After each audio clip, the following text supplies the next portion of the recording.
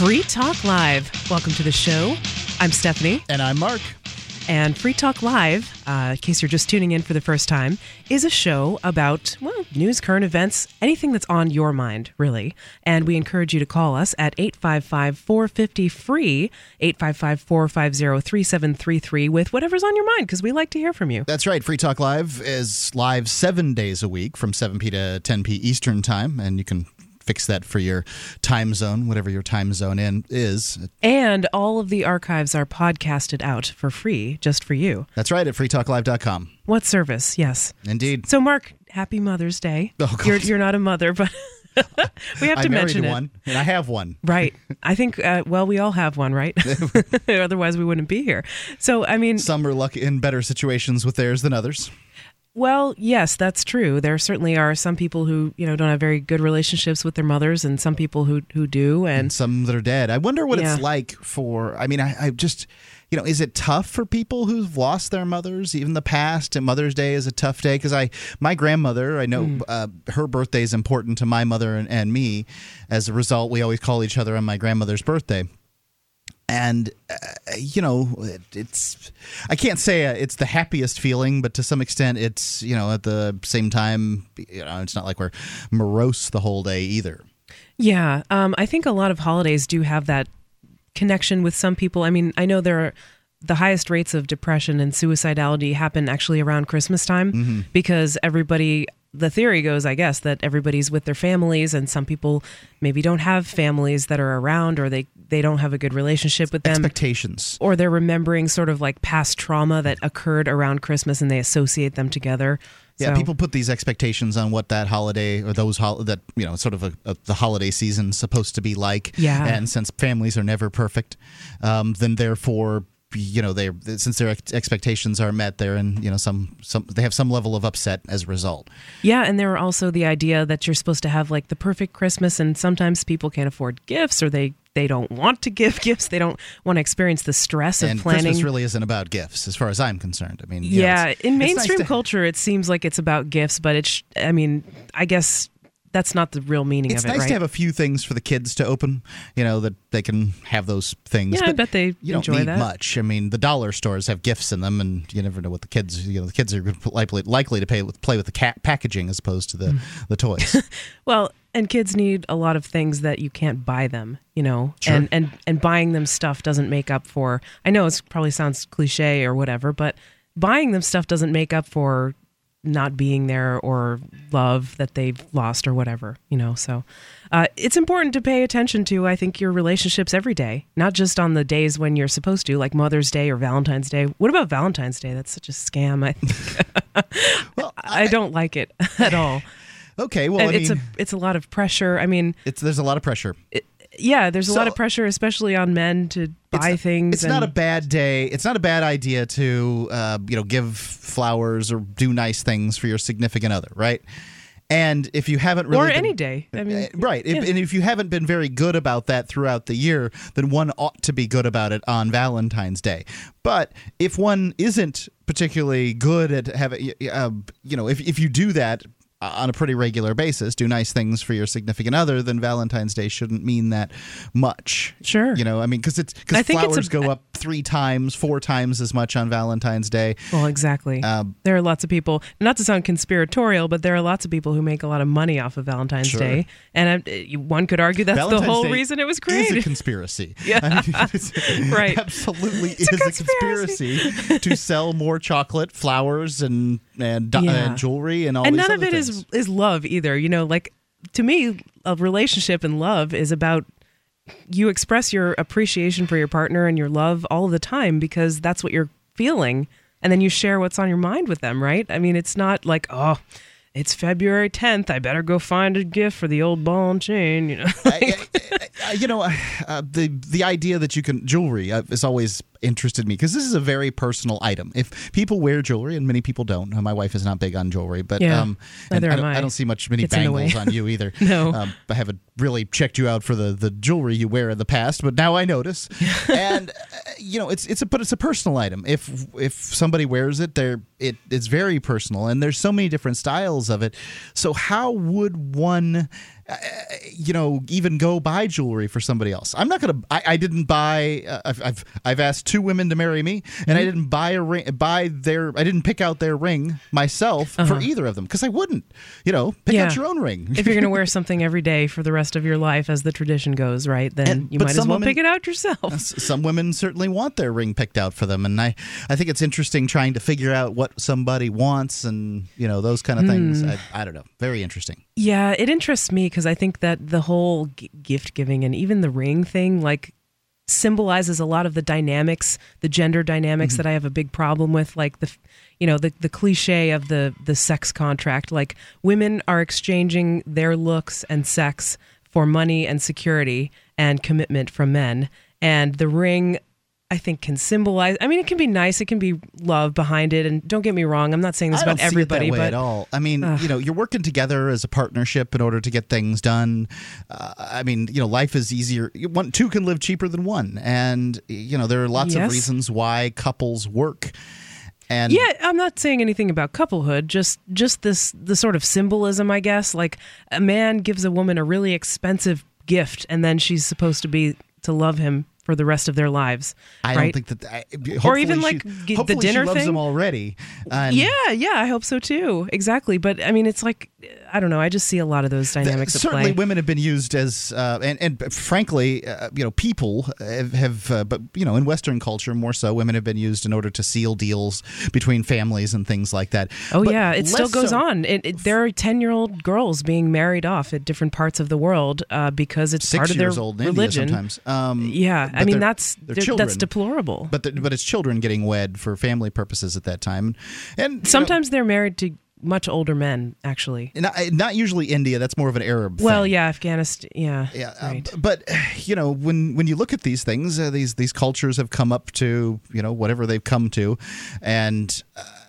It works for them in whatever way it works for them. I don't know. I mean, I think that people should have choices. I can't tolerate some. I mean, to me, that seems like it's objectively crazy and bad. It's crazy that 2 kids would live together, but it's crazy that they would live with their family too. I mean, isn't it? I was referring to, the old men marrying the young women being against their consent, married off to older men. There's no way I could support that. Yeah, nobody likes that. And even young kids, like, don't they say, well, if kids live together for their whole life and they grow up together, they'll grow up and automatically be best friends. I don't think that's true. And there is a psychological principle, I think it's called the Westermarck Effect or something of that nature, that if you are with somebody often when you are a young kid, it inhibits any sexual attraction to them. This is like the basis of incest being taboo. Sure. And so if there are 2 kids who live together from a very young age, are they going to grow up and be attracted to each other at all? Maybe that principle is at play. Maybe it's a universal thing regardless of culture. So I can support any kind of arranged marriage. I would like everybody to have the choice about who their partner is. I think that the evidence is out. Or partners. What's that? Or partners. Yeah, I think the evidence is out. I wouldn't want that for myself. I wouldn't want somebody picking my spouse or whatever, but I wouldn't propose to tell other cultures how they're going to do it. I'm really all about the competition in the marketplace of what's so.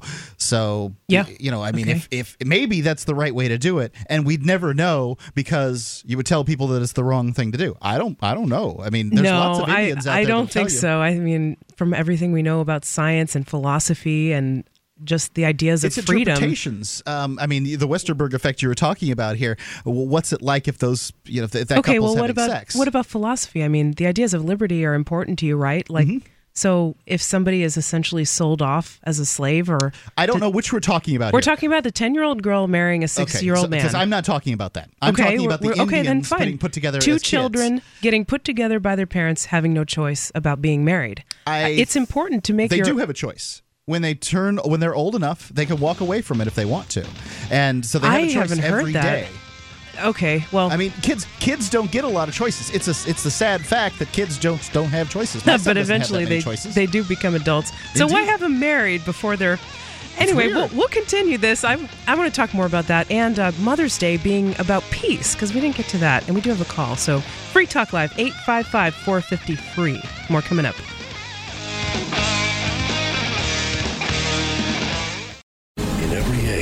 A technology is created that upends the foundations of society. The wheel, the printing press, the internet. Now, in a world sliding into financial chaos, a new technology is changing the way monetary systems work around the world. It is called Bitcoin. Bitcoin is a new form of money, controlled not by banks, governments, or corporations, but through mutual commerce between free individuals. To learn more, visit weusecoins.com.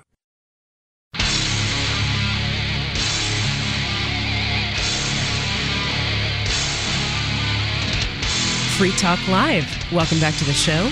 I am your host, Stephanie. And I'm Mark. And I guess I'm a host, too. Yeah, you're We're a host. co-hosts. Absolutely. I'm glad to be your co-host, Mark. And Free Talk Live is a place where freetalklive.com is a place where you can go to get all kinds of cool features, but especially want to encourage you to check out listen.freetalklive.com. It has all the ways you can listen to the show, including the live streams, all our radio affiliates, webcam, satellite, and the listen lines, which are kind of a little nifty thing. I don't know how many people take advantage of them, but... Yeah, I wouldn't be able to tell you. We could probably look it up, but I would say dozens to hundreds probably. You can actually call a phone number. Like if you have no other way to listen to Free Talk Live, you can call a phone number and listen to it through your phone. So good stuff there. Mark, we've got a call. Let's go right to the phones. Mike in New Mexico is on the line, and he wants to talk about mothers, past and present. Mike, are you with us? I sure am. Hey, I've got three things I'd like to touch on tonight. I don't know how much time I get, but the first is just the difference about mothers from today from when I was a kid. And I'm 40 years old now, but I can remember my mother making sure that she got up with us and made sure we had breakfast every morning before school, and she would see us off, and we would sit down and eat dinner around the table with the whole family there. My three sisters, my dad, and my mom, and we'd eat dinner every night at 5:00. And I was going to tell you something funny that was my sister Jackie and I would ride our bicycles to the grocery store with a note, a handwritten note from my mother, asking if for the cigarettes she wanted, and we could go up to the grocery store and buy cigarettes. This happened to me too. Wow. My dad would send me across the street. We lived out in a rural area, right across from a little convenience store / gas station thing, and he wanted his Vantage cigarettes that had this little bullseye on them, and at first he'd send me over with a note, or he'd be out in the field and he'd wave or whatever, and they'd sell them to me, and after a while I didn't need a note at all. Wow. Yeah, you didn't even need a note at all. Yeah, and my mother smoked Parliaments, and we'd go up and get 2 packs of Parliaments, and we didn't need a note after a while either. But I'd like to times have changed. Yeah, I'd like to make a comment on families eating together. Now, I don't have the statistics here in front of me, but basically, your kids' lives are going to be significantly better if they eat one meal a day. I've together. heard that. Yeah, and I don't know what's supposed to happen at that meal, frankly, because we spend most of it going, Jack, take another bite. But as I understand it, there's some kind of bonding or something that I guess is what they're trying to say goes on. But there's some kind of huge benefits to eating together. Yeah, I've heard that too. Mike, go ahead with what else is on your mind. You're right, Mark. It is a bonding, and it's something that I actually miss now. Those dinners around the table are something that I relish as I think about my childhood. But the second thing was the Kelly Thomas murder from those Fullerton, California. Yeah, you know that those officers are out on $25,000 bail, but the guy that was selling raw milk is out on $1 million bail, facing 40 years, and those cops are facing 48 months apiece. That's madness. Yeah, I think I've heard that statistic before. And those raw milk criminals, we got to keep them locked up where they belong, right? Well, the raw milk guy, I mean, he committed the worst offense that you can make. He disrespected contempt of the state. Contempt of the state. Because it's legal to sell, as I understand, with the proper licensing, you can sell raw milk in California. So he chose not to get the proper licensing. And now, as far as I'm concerned, that probably doesn't change the quality of his milk one iota. No, but and the state does not like it when you do it on purpose. Yeah, I don't even think anyone got sick from it, allegedly, right? Yeah. Wow, that's amazing. Yeah, it's the full 9 minutes of that beating are on YouTube now, and I couldn't get through it. I actually started crying and turned it off. I was so sickened. My stomach's been in a knot since this afternoon when I saw it, and I don't know where that's ever going to end, if at all. I can't figure it out. I can't put my mind around it about what's happening with the situation with police. I don't know how it's going to ever stop. Yeah, I know. I feel torn too, Mike, because I'm glad that's online, like to keep them accountable, but it doesn't seem like, there has been this movement to try to get some kind of accountability from this police who did this. On the other hand, I don't want to watch it. I'm already, on board. I already think that it was egregious, there's this real conundrum with the creation of a state. Madison, when he wrote the Constitution, it basically said that, look, you've got this problem. You need to make you need to make an organization that's big enough and strong enough in order to cow the governed, but at the same time, it needs to be obliged in order to control itself. And like that's really kind of a funny thing. Yeah, to how create. has that worked out so far? And controlling itself. And governments, like any organization, but especially organizations about power, are going to tend to grow. You're going to have mission creep. They're going to get bigger. They're going to get more powerful. And police at this point, there's so many of them because of the war on drugs, and they've become so powerful. They're essentially the king's men. I kind of remember the Braveheart incident early on that started off William Wallace and his thing, and it's not much different than that. It doesn't have to do with rape, but essentially law enforcement officers get a different kind of justice than the rest of us, peons, the governed, the subjects. Yeah, I wouldn't even call it justice. Hey, Mike, I have a question. Do you know who the videographer was? You know what? It was from a remote-controlled security camera. Okay. I could tell because they were moving around like with a joystick. Now, the title on YouTube, this is it exactly. Psychotic Cops Beat to Death Homeless Man, Kelly Thomas. That'll give you the full 9 minutes. And somebody actually posted that from RT. Okay. But it's got full quality audio too, and you can hear the disgusting things that fat, disgusting cop was saying to him. Oh. I think I'll take a pass on that. I'm not going to watch it, and I'm sorry that you felt so upset when watching it. I had the opportunity to watch parts of it, like you said, and I couldn't make it through. I really couldn't make it through it. How could you? I mean, without completely dissociating yourself from your humanity. I mean, how could you see that and not feel anything? Or how could you be a person who's doing that and not feel anything? I agree with you. And have you noticed how the police seem to have something in their physical characteristics that's in common with their shaved heads, and they walk around with their all puffed up, and they look like they're ready for battle in Fallujah. And it's changed. My dad's a retired. My dad's 67. He's a retired police officer, and from the Phoenix Police Department. And I can remember being a child, and my dad wore slacks, black lace-up shoes, and a tie, and a hat. Wow. Yeah, a lot of them do come from the military, Mike. Yeah, I mean, a lot of people return from the military and then become paramilitary cops. sensibility involved in the police now. And I was driving down the street here in Keene. Actually, I mostly ride because my wife drives. She doesn't like the way I drive. But I was looking out the window. There's a security guard out there for the bank with his pants tucked into his boots. And this makes me crazy. Pants tucked into boots. Look. That's for the airborne, or these organizations of highly paid, highly trained killers. I don't like that among my police officers or my security guards. I mean, really, you're a security guard at a bank. You're here to serve, and you've got your pants tucked into your boots. I mean, it makes me nuts. Yeah, and I wonder. Go ahead, Mike. I'm sorry. If you really think about it, what they're doing by militarizing the police. If you're in the military, then your purpose is to fight an enemy. What they're doing is making a clear distinction between us, the people in power with the guns, us and them. You, enemy. Mike, thanks so much for the call tonight. Appreciate your thoughts and feel better. That's a tough thing to watch that video. 855-450-FREE. This is Free Talk Live, and there's more coming up. Stay tuned.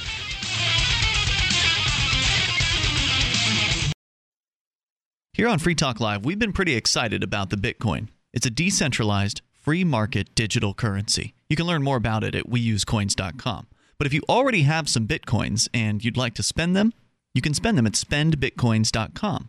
When you spend Bitcoins on Amazon via spendbitcoins.com, Free Talk Live gets a cut. Or if you're an Australian trying to figure out how to buy Bitcoins, you can buy them with cash at au.spendbitcoins.com. Once again, that's spendbitcoins.com.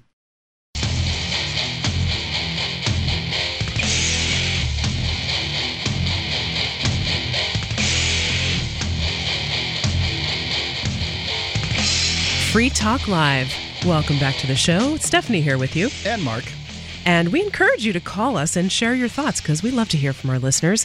This is a live show. You're listening to the Sunday night edition. We are live actually every single night from 7 p.m. to 10 p.m. Eastern Time. But if you're listening tonight live, you're welcome to call in at 855-450-FREE. Otherwise, we're going to talk about the things that are interesting to us. But Mark has a message he wants to share. That's right. We have a new advertiser, and it's plainboards.com. If you've got a website or a blog, and a one way to augment your website is to add a forum. You can do it in, as I understand, just seconds, at least a couple of minutes to add a Plainboard forum to your website. It won't compromise the privacy of your users. At plainboards.com, they're adamant about personal privacy. It's encrypted and secure.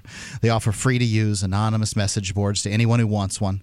There's no installation necessary and certainly no identification or logging in required. You can start your board in seconds and protect your users' privacy with plainboards.com. Some of the really cool features they have are you can vote on posts. There's a watch list, useful personal history. It's plainboards.com. It's really great. Well, thanks, Mark. And I want to let you know also that Free Talk Live offers all our archives for free. I think Ian said you're in the process of upgrading, integrating SoundCloud, which is the new host for the archives. Okay, so maybe that's up on the website right now at archives.freetalklive.com. But that, at the very least, there are archives going back 6 years almost. Yep. For 2006. For your listening pleasure. Free. Yeah, pretty amazing stuff. So anyway, Mark, I wanted to... we've been, talking about we started a couple different topics, but there was something I really wanted to bring up on the show tonight. And this is, wow, I just want to see what you think. There's a Florida teacher who has been putting dog collars on the students.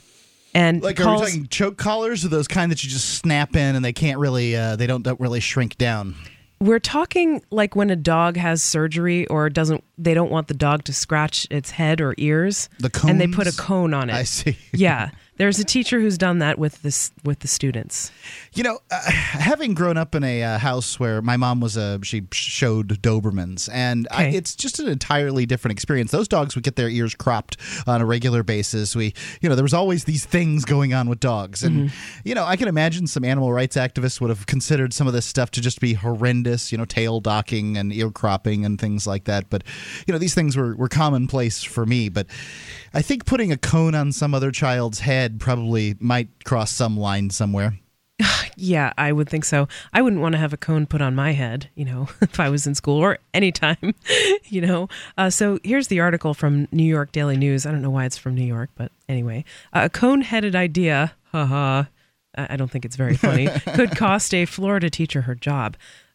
Some county school officials caught Zephyrillah's High teacher Lori something using a cone-shaped dog collar dubbed the Cone of Shame to punish misbehaving students after some teens posted photos on Facebook last month. So people actually saw this, posted it on the internet, and now the teacher might be facing some actual accountability. I kind of might be surprised if she loses her job because it's really difficult to fire a teacher, especially if they have tenure, if they're part of a teachers union. But maybe the internet helped in this case. Maybe that's how the students can, sort of get some accountability. I mean, this is clearly a dunce cap situation. And some people, they pine for the good old days when, things like dunce caps occurred. And, some people would pine for that and some people wouldn't. I wonder... I think anyone who's pining... One of the problems I have with public school is that it doesn't allow for competition in the marketplace of education. And yes, that is absolutely true. And you're forced to pay for it. This is a bad teaching technique. However, how am I going to get competition in the area of education if I don't support competition in the area of education? It's a tough situation for me. I think the teachers need to have more control over their classrooms in the sense that they, the better ones can. Really? How about the customers get served? I mean, how about the kids get a little more respect and autonomy? You're concerned about the teachers? Well, I am concerned about teachers having more control in classrooms over their, being because a person's going to teach the way that speaks to them best. Yeah, I guess this one is spoken to by dogs. I mean, I don't think this. I mean, this seems like a terrible thing. And if I was a parent, I'd be like, well, you see, the thing is I don't have the expectation that people should get education for free. So you would perhaps boycott a school like this? Like if you knew that there was a school that was going to put dog collars on your son, Jack, if you sent him there, you would choose not to send him there? Absolutely not. I mean, why in the world would I do that? It seems nuts. Okay, just to clarify that, because you said you support having free competition in education. I do. Yep, I do think it's true, especially if people experienced a little bit more respect in their own childhoods and peaceful parenting techniques kind of gained more traction, which they are over time. Hitting children is the direction things are going. Getting less, things are getting more peaceful as time goes on. So I would hope that these techniques would just die out. I mean, the shaming, the punishment. But I'm kind of just, on the other hand, the whole thing of school, the whole environment of schools is really within this sort of like punishment and rewards paradigm. If you're good, you get an A. You, by the way, are a pre-med student, or I can't even figure out. Not I pre-med. can't figure out what you do. Pre-med is college students. Okay. So I'm in medical school right now. Okay, yeah, and it's like a major Ivy League university. So I mean, you've done the education thing. I got out in community college. Yeah. I said, this isn't a business model for me where I pay them to tell me what to do. They can pay me and tell me what to do, or I can pay them and I can tell them what to do. But I'm not going to pay them and then they tell me what to do. It just didn't work for me, so I left. Yeah, well, I'm realizing that more and more over time. There's no other situation where students are begging to be accepted and to get to pay tuition to be told what to do, and all these gauntlets put in front of them. Yeah. So, I mean, the whole system of education and these ideas, come from the Prussian model of education, right? Yeah. Which isn't really meant to educate people, I guess. The problem is you take 25 kids, you put them in one place, and the expectation is they're all going to learn the same stuff at the same time. I mean, any parent will tell you that kids develop at different paces. And I'm amazed at my child in the ways that he learns on some things, and how he could read much earlier than I could read. He's a master at puzzles, but at the same time other people's kids are better at other things, and it's actually better is not even a term I want to use. They're more developed. Everybody has different talents and different strengths and weaknesses, and right? The expectation that you're going to make this sort of homogeny that goes along just doesn't work, right. And it leaves kids behind all the time. And the best for me example is math class. Everybody's been in a situation where I think, at least I certainly have, where you get into a situation in math where you stop paying attention for a couple of days or something like that, and then the class left you behind. And once it left you behind, you're like, how do I don't know what I'm doing here. I'm out swimming out in the ocean. I have no idea what's going on. And you may or may not be able to get C's and D's in order to get by kind of winging it, but you don't understand the concepts as they were introduced to you. Mm-hmm. And you have no choice about whether to be there either. If you don't show up, in some cases now they're jailing parents, or at least fining them, for their kids not showing up at school for truancy or whatever. And it literally becomes more and more every year. Kids don't get a lot of choices, though, because a lot of times, the parents don't understand. Kids don't get a lot of choices in general, but at school it seems even more limited. I mean, where else do you have to? Where, as an adult, do you have to raise your hand and ask if you want to go to the bathroom? Where can you not choose where you're going to sit in a room full of chairs? I love the bells ringing, and you're supposed to be doing things when the bells are ringing. Yeah. It's very sort of Fatre-esque Pavlovian situation. Yeah, where do you have to ask to speak? But, and I can see why. It all comes down to this shoving 25 kids into a classroom. If they didn't ask to speak, it'd be absolute chaos. I don't know about that, because what about the Montessori schools? What if they're teaching each other and they're interacting with one another? They have to speak there. They do, absolutely. But that's a different setup. I mean, you've seen these government schools when they have gone out of control at times. They sure have. It's Free Talk Live. Tell us what you think. I want to hear your school experiences. Did you get the cone of shame? 855-450-FREE. More coming up.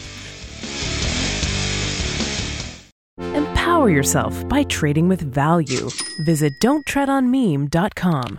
Browse their unique silver dime trading cards and get all your favorite designs. Gift them, keep them, or trade them for something else. They're real value in a convenient package and a tool that you can use to spread the word about honest money and how it sets us free. While you're at it, check out their quality apparel. you'll want to be the first of your friends to get their clever graphics on you. Don't tread on meme. That's don'ttreadonmeme.com.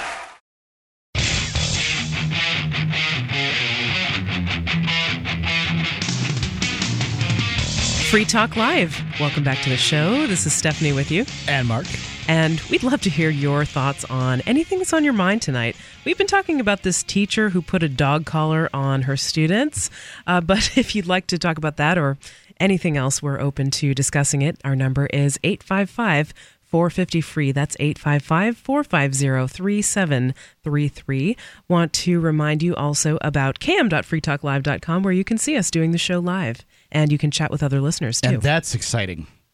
Apparently it is, because there's a good number of people that go in the chat room every night when Free Talk Live is on. Denizens of the cam. Yeah, exactly. We can give them a little wave right club. Now. Yep, exactly. So anyway, Mark, let's get right back into this article about the teacher who's been putting this cone of shame on her students. So basically the students called her out. They put pictures of it up on Facebook, and somebody saw them who had an impact. And let's see, ninth graders at the West Florida school said the 47-year-old science teacher and former veterinarian. Zephyr Hills, yes. Okay, because you said some word that didn't Zephyrillus. Yeah, sorry. Okay, so being from Florida and thinking about Zephyr Hills, the first thing that comes to mind is yeehaw. I see. So you're not surprised that the cone of shame was there? I just, got the opinion I've got about certain places in Florida. Well, do you think there is some sort of a tie-in between, I have to do some more research on this, because I've heard in some places that physical punishment and sort of some of these more abusive tactics of shaming, like serious shaming like this, are more common among lower socioeconomic status. But then I've also heard that they occur across every socioeconomic group. You saw what happened with Mitt Romney, in the boys' prep school, holding down that kid and cutting his hair. Well, yeah. I wouldn't be able to speak to it. I can't say what I can't say what is more likely and not, and with socioeconomic strata or anything like that. Yeah. All I can say is I've been through this public school system, and it just doesn't make much sense to me. Even private schools don't make much sense to me. I understand parents have to work. They're the same model. Yeah, they're essentially the same model. What my wife and I discussed, even before we had agreed to have kids, we agreed that if we did have a kid or kids, that we would not, that one parent would be staying home. Uh-huh. And I made it abundantly clear, it's not going to be me. Okay. I just, I can't, I'm not going to live that way. You didn't want to do that. Yeah. Wouldn't want to do that. So, and she was down with it, because it just, believe it or not, I listened to Dr. Laura on this subject, and I truly, I don't agree with that lady on a lot of stuff. Yeah, but I do agree with her when it comes to when you're, take on parenting a child. It's an important role that you take, and you need to take it seriously. And I just don't feel like schools, the way that they're designed, the popular sort of version of schools out there, is the best way to teach kids. Yeah, well, how could you possibly, attend to the individual needs of each child if there are so many children at the same time, and you don't really have the incentives to serve your customers, because you're going to have a job no matter what anyway. I mean, heck, you can put a dog collar on them and not get fired, apparently. And then the students are posting pictures of it on Facebook. So it isn't going to be good for this lady's, employment situation. What's going on here at the school? I don't know. I wonder what'll happen. So let me read you a little bit more. I'm not going to say that she's going to be fired, but it isn't good. She was a former veterinarian, so I guess that's how she had access to the dog collar. Fastened the, quote, cone of shame on students who arrived late or acted up in class. I was in second period. I was drinking soda, and she said, "Do I have to put the cone on you?" One unidentified girl said in a statement to the school board. See, we didn't even have sodas at school. I think I remembered being able to drink. I mean, what's the problem with drinking a soda unless somebody spills it, but then they can clean it up, right? Well, spillage might be a problem. I don't know. We just couldn't do it. Yeah, Ritalin's okay. Soda, no. So I didn't say anything, and she put it on me, said this one unidentified girl. The teacher brought this cone to school after showing students... The way to handle this situation is frankly to choose to have the cone put on you constantly. Because then, once you take the power away from the cone, then What's she going to do? I don't want to wear a cone. Sorry. I got you. But the kid is in an impossible situation, though. I mean, really, it could get put on you for any reason. She said that she brought the cone to school after showing a movie. I don't know what she was doing in class showing a movie, but yeah, finest learning taking place at these institutions. Well, sometimes, there's things to learn from movies. She was showing the students the Pixar movie Up during a slow day before spring break. Not so familiar kind with of that one. slacking off. That happens. In those days. Oh, I had a great. science teacher who used to show movies all the time, and we weren't learning science in those movies. Beautiful they were like mind. Adam Sandler movies. Yeah, anyway, the 2009 flick featured a dopey dog who was forced to wear a cone of shame. In reality, it's a plastic collar that prevents animals from licking their wounds after surgery as punishment. Anyway, yeah, that's enough. I think I've heard enough to make up my mind. It's just... It's really fun to see cats in these, or cats in any of these situations. I feel bad for them, but I mean, the reason that this cones exist is because, you can't really reason with an animal. You can't communicate with an animal. And so if you don't want them to scratch themselves, you can't convince them why you don't want them to scratch because, you're just looking out for their interest by putting this cone on them.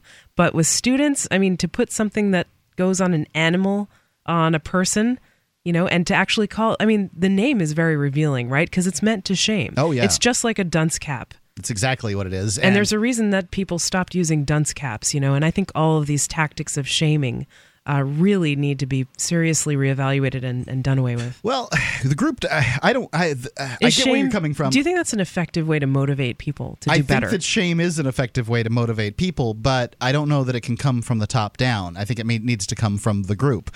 I mean, shame is a powerful group dynamic that will, get people to do the things that they, that the group wants them to do. Do you think there are other ways besides shaming somebody to motivate them? I think that help them it should be be some motivated level themselves? of last resort. But I do think that when it comes down to bad behavior, that like shame is compassion? going to be an inevitable result. Well, maybe. And that's a paradigm that I think people learn from things like this, right? If your teacher shames you when you're so-called bad, and apparently bad was defined in her classroom as drinking a soda, I mean, really? Is that does the punishment equal the crime there? I don't know. No. I don't even. I never went to a school where you could drink a soda. So I mean that in of itself would be a problem. I can't imagine pulling out my lunchbox out of my backpack and then opening a soda in class and drinking it. No, I couldn't even imagine doing that. I went to a government school, and I remember there was an incident somewhere in middle school where, it was really hot at the end of the year. We're taking our final exams or whatever. The teacher's sitting there, drinking a diet soda on her desk. And she has told the kids that they can't have any drinks in class, even water. If we wanted to drink water, we had to go outside and get it, like from the water fountain that everybody's slobbering all over. Yeah. Delightful little cesspool. Oh, yes. Yeah.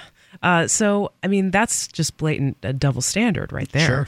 Right? She's responsible enough to drink a soda. But, all you have to do is work in one of these classrooms for a couple of semesters, and you'll probably come to the same conclusions that she has, which is, and this is the difficulty when you treat kids like animals. Don't you think they're going to act like animals? I think that people are going to act like animals because they are. But I think when you take people and you put them in, to me, it's the size of these organizations. I mean, where in the world, what is this big building full of 1,500 students? That looks like a jail. That institutionally built, where people have to go and they move around with bells, they raise their hands in order to use the bathroom. What does this prepare one for? It prepares one for factories, factory work at the turn of the 19th and 20th centuries. Yeah, and why do they have summers off? So that they can work on the farm, right? And harvest. Right, and this goes to show it's antiquated. Why government doesn't have any motivation to innovate. I mean, you're talking about a school system here that was made for life 100 years ago. Yeah. And of course kids are going to rebel against that. And you notice I'm not trying to sound conspiratorial or anything, but schools, they always say you can't use the internet. Like you have to. I have no idea what schools tell you about the internet. When I went to school, they were it was 5.25-inch floppy disks. Yeah. So, and I have no idea. Well, I went to school at least when Wikipedia was around, and they were always saying, "Oh, it's not a reliable source. Don't." Right. Oh, yeah. No, always get your information from the textbooks that we give you. Educational organizations hate Wikipedia, whether it's high school to grad school. When there have been actual studies that have been done comparing the amount of factual errors in Wikipedia articles with Encyclopedia Britannica and showing them to be statistically indistinguishable. So they both have the same amount of errors. They both had about 2 errors per article or something, if I recall. Which is interesting, isn't it? Yeah. So why not... I never doubted for a second Wikipedia was a great source. Why not teach kids critical thinking and then let them loose and they can discern what information on the internet is real and which is not with their wonderful critical thinking skills? Free Talk Live 855-450-FREE. You can call us with whatever's on your mind. More coming up on Free Talk Live.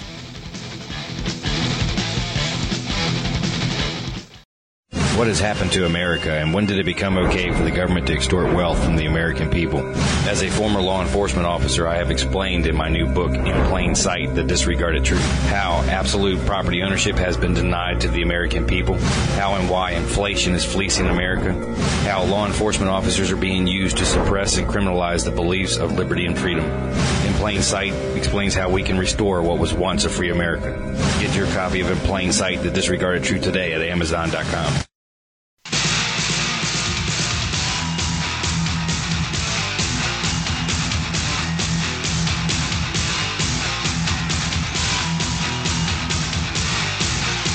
Free Talk Live. Welcome back to the show. I'm Stephanie. And I'm Mark. And we are with you 7 nights a week. Well, not us, but somebody here at Free Talk Live is with you every single night of the week from 7 p.m. to 10 p.m. Eastern.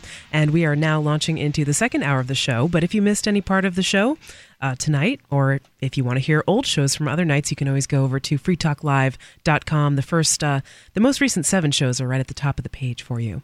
Right. And you can also submit your news stories to freetalklive.com, right? That's right. I mean, all the news stories that are there at freetalklive.com are stories that people have uploaded, that they're blog posts or videos or news stories that people have uploaded that they want to share with folks. It's a great way for you to get a lot of eyes on a particular story.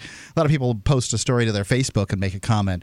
Well, chances are good that your Facebook doesn't have nearly as many eyes. You'd have to have, 60,000 friends in order to get, I think you can even comment on the blog, too, over at Free Talk Live when somebody posts a story. And there is the BBS, right, the forum for Free Talk Live listeners. So lots of great resources over there. I know Ian and others have worked very hard behind the scenes on the website over the years. So definitely worth checking out. All right, Mark, we've got a phone call. Let's go to Courtney, who's listening in North Dakota on 970 AM. She wants to talk about the governor of Puerto Rico. That's an unusual topic. Courtney, are you with us? I am. Oh, I'm sorry. Are you a male or female? I'm a male. Okay. I got confused by your name. Courtney is one of those names that could go either way. Yeah. So tell us what's on your mind. Carrie, and a bunch of other ones, and Michelle. Yeah, absolutely. So please forgive me. Go on. If you're a man named Michelle, you should have a French accent. Just something interesting. I was channel surfing last night, and I came across a John Stossel Investigates thingy. Okay. And he was talking about, the whole thing was about the road to serfdom and our road to socialism and everything like that. And something interesting came up. Everything is not, going so well economy-wise here. But he was interviewing the governor of Puerto Rico, Luis Fortunio. Okay. And when he took office about 3 years ago, they were having a huge problem. Their deficit was something like $2 or $3 billion. Wow. And just to clarify, isn't the U.S. deficit something like 20 trillion? What is it? But this is Puerto Rico. Yes. Yeah, that's true. Yeah. Okay. So Puerto Rico, but this is still interesting because you're still looking at a lot of states that have deficits too. Yes. Yes. And what he did is he ended up firing something like 30-some thousand government workers and cut taxes. I see. And what happened is more businesses that had left under the other governor because he raised taxes were coming back. The deficit now is close to 300 and some million, and he's looking at a balanced budget in the next couple of years. Interesting. Yeah. Yeah. That's the way to do it. You just in these times of these difficult financial times, the idea that everybody else out there should cut spending and increase taxes. Well, no, I mean for themselves. I see. How does when one the government get out doesn't. of a difficult fiscal situation for oneself or one's business? Well, you cut costs where you can cut costs, and you don't buy that extra fancy stuff. The Learjet, maybe we'll put that off. But with governments, they do exactly the opposite, as if it's going to work. And there's this whole idea of thought that works, and from everything I've seen, it doesn't. Yeah. No, and I just thought that was really interesting. I mean, he took a lot of flack for it. Right after he did that, his approval rating was something like 12% or something ridiculous. Wow! Even though he lowered the taxes, he was still disapproved. Almost 35,000. Some people lost their jobs. Yep. I see. Yeah. And all those people have families. There's no doubt about it. They've got families, and I can see why those families don't like that situation. But sometimes when you get fired, it's the best thing that ever happened to you because it opens up other doors for you. And I think a lot of they interviewed a lady who she was upset for a while. She was one of the 30-some thousand people that lost their job, but she ended up opening up her own business, and she's doing well. So. Right, and now instead of getting paid from money that's taken from everybody, by force, then she can make a living on her own and get money from customers voluntarily, right? Oh, sure. And I just kind of wonder how many, government officials we'd have to fire to do the same thing on the same level. Let's do some math. It sounds like fun to think about. Governor Gary Johnson, he was the governor of New Mexico 2 terms, and that's all he was allowed to do. He was the vetoinist governor in the history of the United States, as I understand it. 700 bills, I believe, he vetoed. And his thought is, I guess it's 43% is the budget number that basically the deficit on the budget is 43%. He says that every government organization needs to cut 43% out of their budget. Just cut 43%, and then the next year, then everybody would be on target as far as the budget goes. I don't know. I mean, it's difficult when you look at these things as this area is more important than that area, but who decides what's more important? I wonder whether it's a good idea just to me. There's areas that I just get rid of entirely, but other people would consider them very important. I would get rid of a lot of it entirely. And Courtney thinks... I think I would too. And I live in North Dakota. In North Dakota, we have a booming economy, primarily with the oil out west, and we have something like $1 billion in the bank and a surplus and all kinds of stuff. And the controversial measure coming up for our vote is to give people a property tax break. That's controversial? Yeah.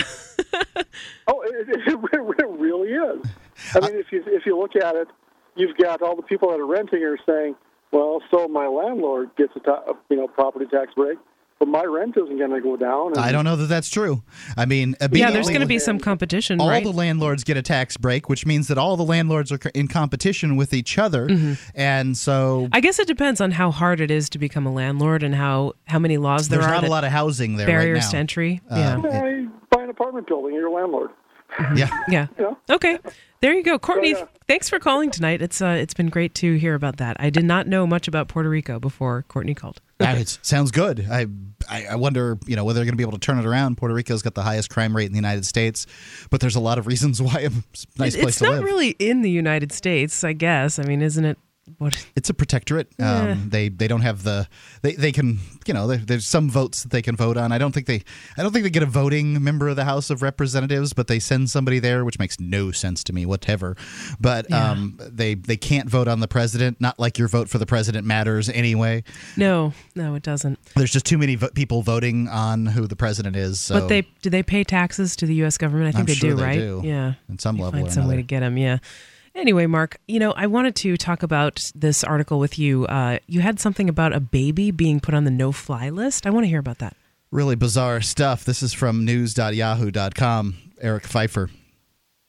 Parents of an 18-month-old girl say they were humiliated after being pulled off a plane and told their young child had been placed on a no-fly list. After boarding a JetBlue flight in Fort Lauderdale, the parents of young Rihanna, who asked to remain anonymous over fears of repercussions — I wonder what kind of repercussions they'd have. But, of course, I guess the only people that they'd have to fear were the government in that circumstance. Well, they're scared. I mean, most people are scared. The government has an enormous amount of power over them, and in this case, they are inhibiting them from catching their flight, right? Yes. Because their baby's name was on a no-fly list. And what could the baby have done? I mean, really, they can't even talk at that point. Well, this is the thing: is the TSA wanted? It says right here, over fears of repercussions, we're told the Transportation Security Agency wanted to interview their toddler. Wow. I had a friend. I'm spepeechless. You know what? I'm going to say who this was. Stefan Molyneux of Free Domain Radio. Yeah. I went on a cruise with him to the Bahamas, to Bermuda recently. Last year, November, right? And they were coming through customs, and he had to go through a different line because he's a foreigner, and the person there asked his daughter, "Is this your daddy?" She said, "No." And I'm like, oh, God, what's going to happen? Oh, no. What's going to happen? I mean, you should not be interviewing 2-year-olds by government agents. It's Free Talk Live. Tell us your TSA horror stories. I always like to hear those. 855-450-FREE. More coming up. If you want to move to the Free State and you're looking for some real estate, well, I know a guy who's really great. It's the Porcupine Realtor. Do you want a home with 20 acres, a lakeside cabin, any takers for renters, buyers, and sellers too? Mark Warden is the guy for you. PorcupineRealtor.com.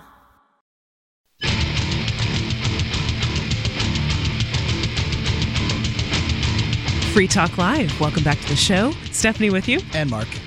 And we've been talking about a baby who's on the TSA's no-fly list, but I'd love to hear your worst TSA horror stories because, there's so many of them circulating around on the internet, but when one comes from a listener, it just has some extra special meaning.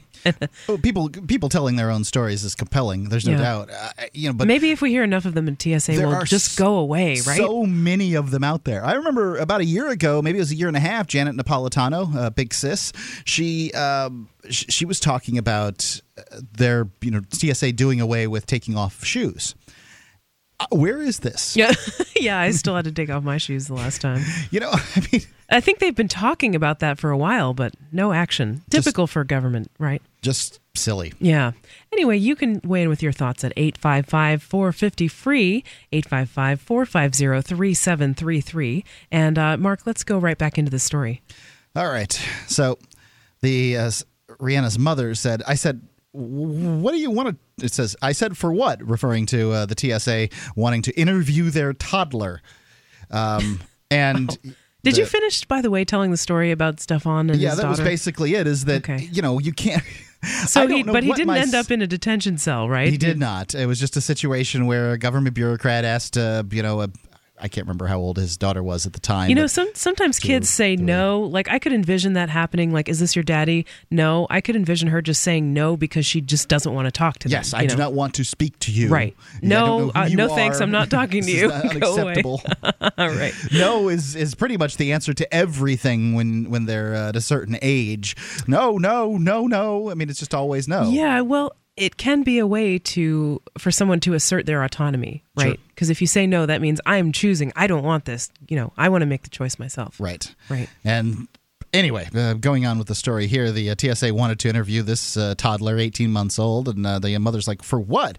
And he said, well, it's not you or your husband. Your daughter was flagged as a no-fly. Apparently, the mother said, excuse me? I mean, what? No fly, 18-month-old? She isn't even old enough to have had some subversive blog or speech, probably goo goo gaga. I mean, really, whose decision was it to go in and say, oh yeah, well, I guess we got to pull the 18-month-old out. She's on the no-fly list. I mean, here, I'm going to make the executive decision for this agency right now. We don't need to ban any 18-month-olds from flying. Yeah. Do you think this is good? I mean, I'd love to hear from somebody who thinks the TSA is doing a great job at keeping us safe and is necessary. 855-450-FREE if that's you. So whoever's to blame, the parents say they believe the incident began because they're both of Middle Eastern descent and because the wife wears a hijab. I see what's going That's on now. a traditional headscarf. A 2011 poll from the Pew Research Center found that Muslim Americans say they believe they're disproportionately singled out by Air Force security officers. Yeah, And I don't think they're making that up. I had a friend of Muslim descent, and we flew together, and this was absolutely the circumstance. I mean, I really? watched it happen. Wow. So, I mean, I have to agree that this is likely what the circumstance is. Eventually, the couple were given their boarding passes back. Interestingly, both JetBlue and the TSA, they said that they weren't responsible for the incident. The TSA says that because the couple and their child were eventually issued boarding passes, Rihanna could not have been on the no-fly list. The TSA did not flag the child as being on the no-fly list, the group said in a statement to the Atlanta Journal-Constitution. The TSA was called to the gate by the airline after talking to the parents and confirming through our vetting system. The TSA determined the airline had mistakenly indicated the child was on a government watch list. So, TSA is blaming JetBlue. JetBlue's blaming the TSA. It's hard to know who was at fault here, but it says we were humiliated, we were embarrassed, we were picked on, says Rihanna's father to the television station. And I can only imagine. If you're on a no-fly list, I imagine that the people who have that list in front of them, however they find it out, believe that you deserve to be there. They are not giving you the benefit of the doubt. There's a no-fly list, and then there's a watch list too. Right. And the watch list, absolutely, that's what they're saying here is a mistake. They're lying because the TSA you can absolutely get airline tickets while being on the watch list. The no-fly list, you can't fly. The watch list, you can fly. They're going to watch you. They just watch you fly. And it sounds to me like that's exactly what happened here. The family decided to leave the airport rather than return to the flight. Imagine how embarrassing it must be to be pulled off an airline and everybody having to wait for you and all this stuff. Yeah, they'll probably never want to fly again. Right. And isn't the airline industry kind of doing poorly? I wonder if this has anything to do with that. It's down 30%. Yeah. Wow. So I can only imagine what it's like. There have been politicians who have been mistakenly on the no-fly list. I think it was the no-fly list. I'm trying to remember who it was. I want to say it was somebody it was like Ted Kennedy or someone, like before he died, who had someone else who was on this no-fly list had the same name as him. And so the actual politician got stopped at the airport, but they got through no problem. Yeah, I mean, they're not going to get harassed because they have some privilege there.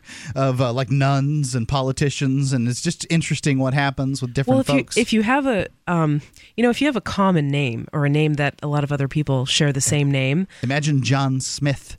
Oh, yeah. He's not flying. The list. The most common first name in the world is Mohammed. What's that like? The most common last name is Chang, but I don't think there's a lot of Mohammed Changs. Maybe. There probably are. Not a lot of them. I had a friend in college who had, I forget his name, but he had a very common name. I think it was like Matt Brown, and he had the website mattbrown.com where people could go if that was their name and put in their middle names and compare them and stuff. Really? Yes. I guess he just wanted to meet other people that had the same name. I often get people with my same last name on Facebook wanting to friend me. Look, my name's Mark Edge, too. Oh, How really? Interesting. Well, your name isn't Mark Edge. No, it's not. It's your radio name. Yes, that's true. Anyway, yeah, this is pretty ridiculous. Is that pretty much all there is to it? Yeah. Okay. I wonder if we're going to get any TSA stories. One more time, 855-450-FREE. I wanted to kind of switch gears and go into something else. I was recently on a road trip this weekend with a couple of friends, and we drove through Massachusetts, and I was kind of nervous because I was wondering if we were going to get pulled over. You're Massachusetts. I'm a yes. I come from, yes. I was going to say that. I come from there. I grew up near there and went to undergraduate there. But then I'm really glad that I moved to New Hampshire because I really like living here, among the community of more liberty-minded people and just the community here in general. And I can feel the difference. When you go into Massachusetts, you don't feel welcome in Massachusetts anymore. well, when you go into Massachusetts or New York or Connecticut, you can just feel the state. You know what I mean? Like, it's very oppressive. You see the signs, click it or ticket. You see all the roads. You see cops pulling people's stuff out of their vehicles on the side of the highway, and you feel the state. And, I see that in New Hampshire, too. Really, no doubt about it. It's not the free state yet. we've got a lot of work to do, but it is better and it's noticeable. Yeah, I don't think everybody notices those things. Many of these places that have large government intrusion have lots of reasons why you'd want to go. The Massachusetts has the Cape and Boston, and there's some pretty neat stuff there. Yeah, Springfield has the Basketball Hall of Fame, and it's I guess where Dr. Seuss is from, and there's reasons to go visit, but. Yeah, but there's also reasons to stay away. So we're going to talk about, there were 900 illegal speeding tickets given out in Massachusetts recently. And guess what the cops aren't doing? They're not apologizing. They're not taking them back. Wow. Yeah. This is Free Talk Live, 855-450-FREE. I'd love to hear from you about whatever's on your mind. And there's more coming up. Stay tuned. Free Talk Live.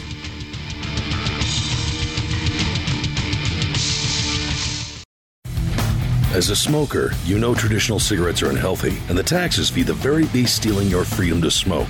That's why the Vapor Station offers an assortment of electronic cigarette kits. Each rechargeable, refillable kit is an effective, affordable alternative to smoking.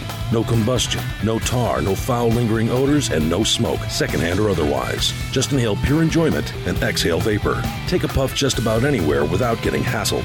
Get your e-cigarette kit now at vaporstation.com.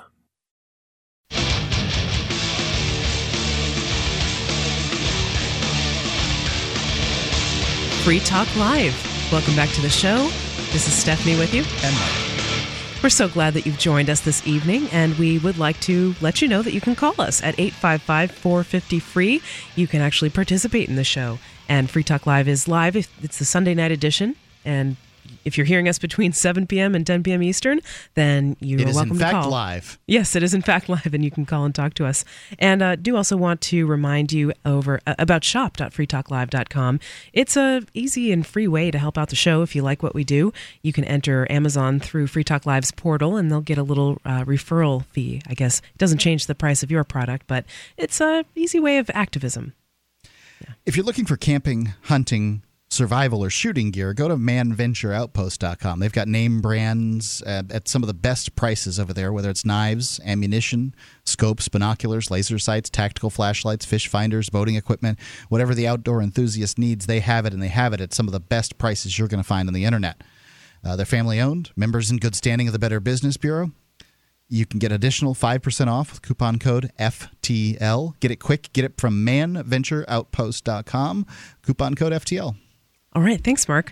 Now, I wanted to talk with you about this story coming out of Massachusetts. We kind of teased it last segment, talking about how oppressive it is driving in these places. And, often when you go out of state, they target people whose license plates don't match the place where you are.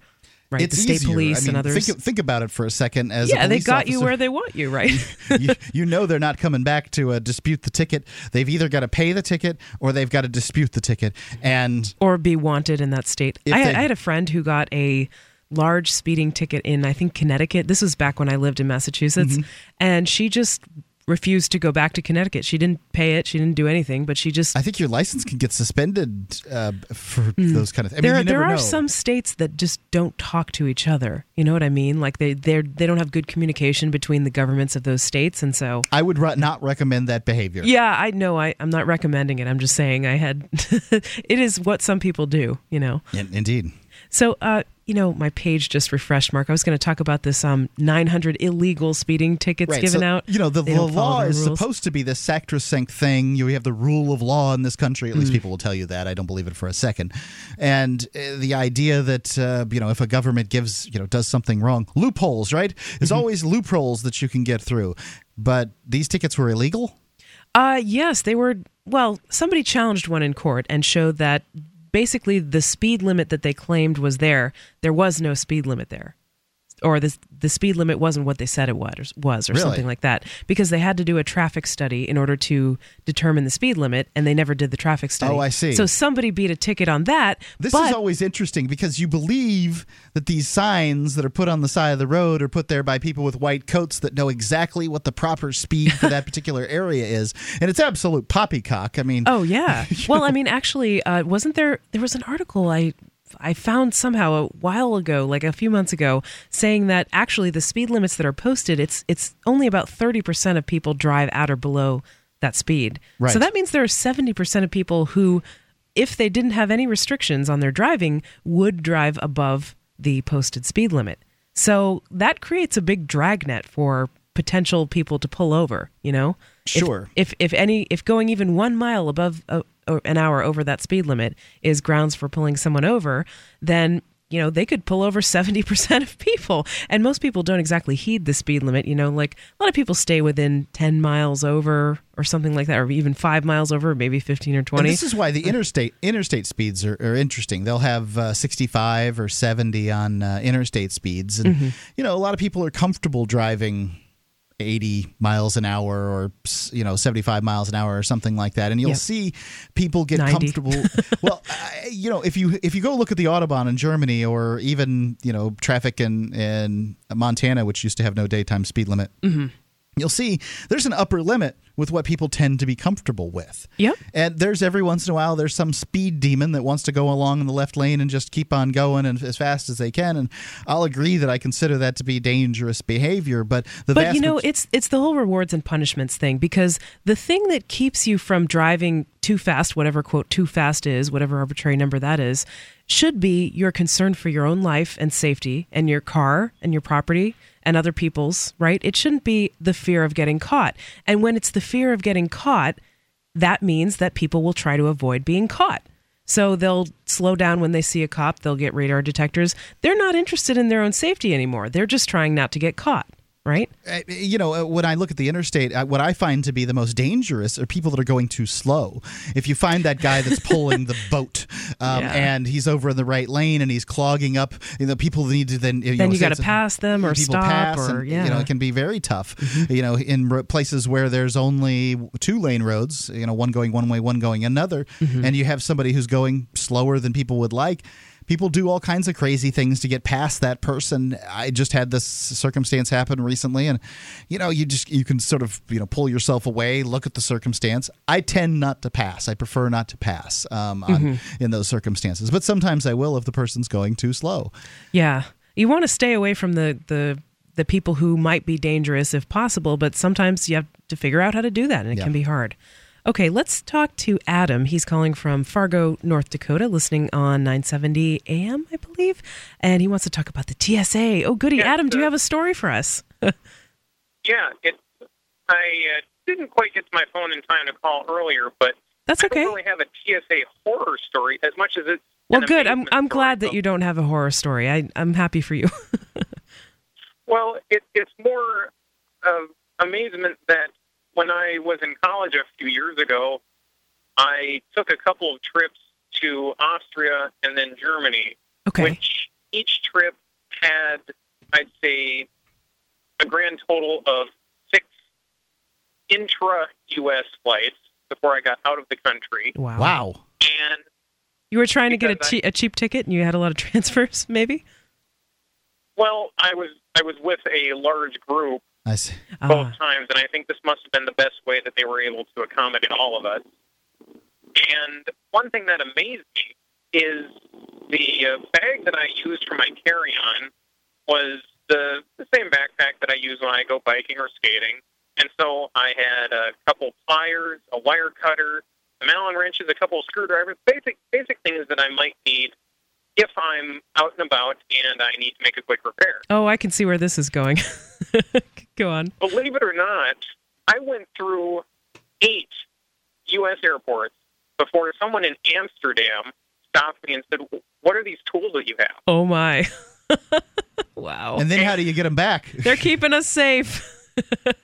And I was confused, and I said, I have no idea what you're talking about. I forgot these were in my bag, and I don't care. Keep them if you want. I've got a 10-hour layover that I need to prepare for.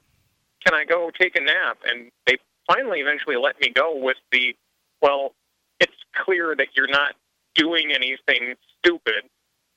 And I was just amazed. And when I stopped and I thought about it afterwards, thinking there are all these people that are getting harassed for nothing, and here I've been going through with some things that the TSA would consider very dangerous, and they've just been ignoring them. Yeah. Wow. Well, I mean, they're busy throwing away water bottles, but whenever we get a news story, and the TSA is kind of tight-lipped about testing itself with its red team, but whenever we get a red team news story, it's they leak, 75%, 80%, 100% of guns, knives, and bombs that they've tested themselves on with their own team. They miss, and then they focus they're so on busy looking, picking up pennies that they're stepping over $100 bills. Yeah, they harassed me for chopsticks once. I had some chopsticks in my purse that I was taking through. They considered them a will tell weapon. You that they've gotten lighter after lighter through the TSA, and this was the one thing that was statutorily disallowed. So it's actually against the law to carry a lighter. Yeah, and who doesn't have an extra lighter if they smoke cigarettes? Somewhere in their person, right? It just happens. Mm-hmm. So, Silly. Adam, that's a great story. Any other thoughts for us tonight? I was thinking of something to comment about the speed limit, and okay. Well, if you want to hang on the line with us, we'll let you get to it in just a moment. More when we come back with Adam. He wants to talk about speed limits. I have some more thoughts on that too. I think it's an interesting topic. Who hasn't sped? If you've never broken the speed limit, you might want to give us a call. 855-450-FREE. And there's more Free Talk Live on the way. Stay tuned. Are you looking for camping, hunting, or shooting gear? ManVentureOutpost.com carries knives, ammunition, scopes, binoculars, laser sights, fish finders, and boating equipment from manufacturers like Aimpoint, Bushnell, Otterbox, Crimson Trace, K-Bar, Remington, Streamlight, Winchester, and more. ManVentureOutpost.com. Family-owned and members of the Better Business Bureau. Prices so low, some can't be advertised. Get an additional 5% off with coupon code FTL. Get it quick. Get it from ManVentureOutpost.com.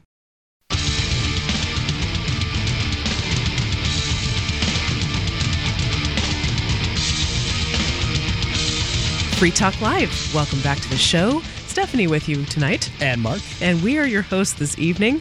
We'd love to hear from you about anything that is on your mind tonight at 855-450-FREE. We've solicited, TSA horror stories, TSA interesting stories. Adam had a good one in the last segment. And we're going to go back to him because he wanted to talk about speeding, which we had also been discussing previously. Adam, tell us about speeding. Well, one thing that I found pretty interesting is, I don't remember if it was last spring or the spring before, there was an independent effort to figure out what speed limits should be on a fairly busy thoroughfare in Fargo.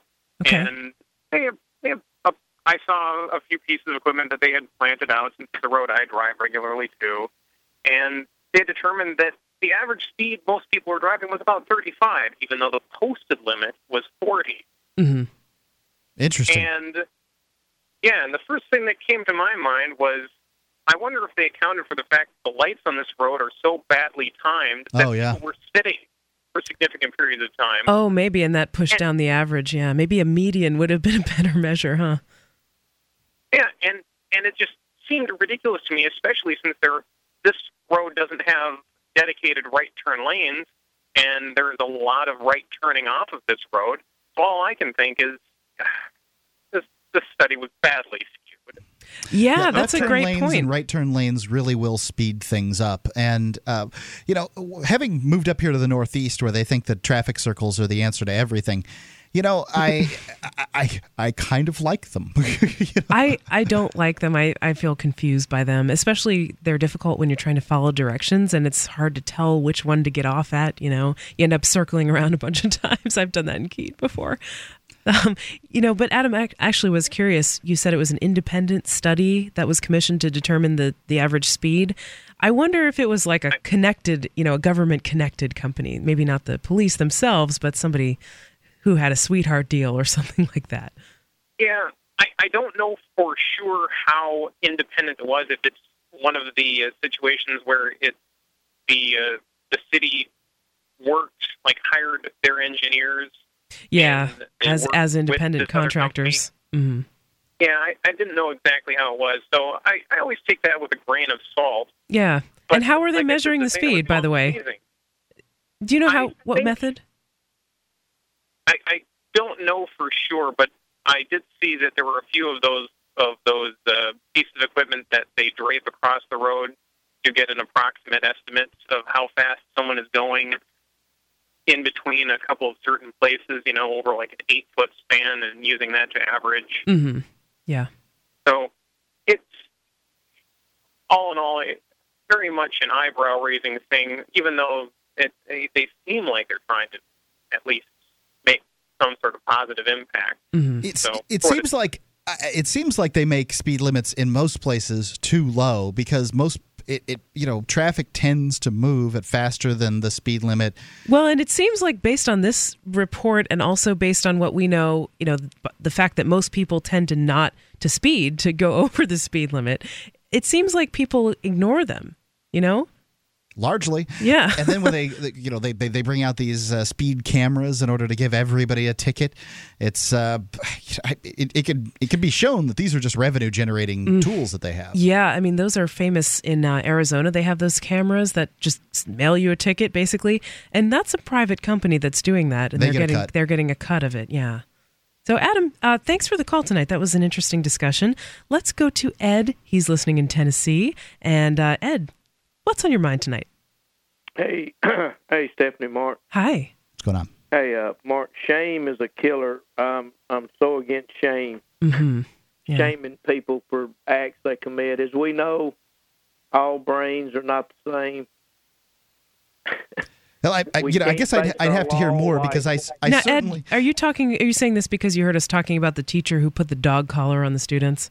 Yes. Okay. Yeah. And you ask Mark about shame? Yeah. Yeah, we were talking about shame. He did say last resort, so I had to give it to him, but he did say last resort now that I think about it. But yeah, I mean, it's something that's going to happen. Again, so. Well, just because it's going to happen doesn't mean you have to support it or think it's good, right? I don't know. Right. I don't know. I just don't. Lots of things happen. There's lots of things that people do, and I don't want to talk to them as a result. So Okay. Yeah, well, that brings up an interesting point, because a lot of times in liberty circles I hear talk about ostracism, right? Like as if it's the solution to all problems. If somebody does a crime or does something that you don't like, you just ostracize them. And I think it's a lot more nuanced than that. I mean, for one thing, to me, there's a difference between ostracizing someone, which involves shaming them, right, and being publicly telling other people, hey, this guy's bad, don't associate with him, and that, and just distancing yourself from somebody for your own safety, and maybe telling a few friends for their safety. There's a difference between those two things, because one involves a big element of shame and the other one doesn't. It seems like it's a continuum to me. That there's small ostracism versus big ostracism. I'm not going to spend my time. No, there are not that many people and not that many actions that are important enough for me to spend my time, talking about somebody. Just don't have the time. But there aren't a lot of people that I find so interesting that I want to hang out with them. And, at some point or another, somebody does something and you're like, I don't think I want to spend my time hanging out with you anymore. Mm-hmm. Yeah, but you don't actively go out of your way to shame them. That's what you're saying? Depriving them of my glorious presence is shame enough. Yeah, that could be argued too. Yeah, especially when you're talking about a parent and a child. Some parents think that it's, I don't want to hit my kids and I don't want to send them to timeout, but I'll just ignore them if they're, quote, bad. And I think that those are all in the same vein, because in some ways ignoring somebody like a child who needs you as a parent is a form of punishment and a form of shaming. Well, I mean, they'll in some cases act worse in order to get your attention. Yes, that's true. So shaming doesn't work in that situation. I don't know. Ed, what do you think? No. Hey, just like you say, why don't you apply what you say about economics as you do relationships? More freedom. Yeah, more freedom, voluntary interactions. Hey, Stephanie, Mark, why do we want all this discipline on children? You should be speaking for indiscipline. I don't know. I mean, I've got to live in the same house as the kid, and that doesn't, just because I don't believe in spanking doesn't mean that my child can rule my life. I mean, we all have to get together. There's a difference. I haven't said anything about that. What are you talking about? Because if you don't have some level of discipline, the kid's going to try to run everything. Well, but what do you mean when you say discipline, though, Mark? Because a 4-year-old, aren't you? Or a 5-year-old? 4-year-old now, but I've had the experience of all of them. I wasn't getting into that. You said he runs everything anyway, right? Pretty much. I mean, the center of the house. At least I'd like the tyrant to be benevolent rather than the But malicious. so clearly, if you thought that hitting him or hurting him or in some way or shaming him would create a better situation, then you would do that, right? But you don't. It doesn't seem to work. Those don't seem to be effective tools from what I can tell. Mm-hmm. The reason that I mean, hey, Stephanie, Mark, well, look at why would you want to shame a child? I'd just be supportive, and let it go. Whatever he does, just tell him, so you got your own mind, your own brain. I'm for you. Well, I try to tell him what I think. Good. I'm not talking about a 4-year-old now. That's a whole different. I can handle a 4-year-old. Well, there are a lot of people, Ed. Terrible twos. I love them. Ed, there are lots of people out there who think that shame is good for children, like it'll give them morality. Like, for instance, I'm talking about the people who tell their children, if you do this, if you're bad, you're going to go to hell. Right? Yeah. It's just stupidity. But at the Thomas Paine quote, I love. Time makes more converts than reason. And that is so true. It's just people will evolve. In other words, if there's 30% of the worldwide population that, is enlightened about these kind of subjects, in the near future, they'll be 50% to 70% to 80%.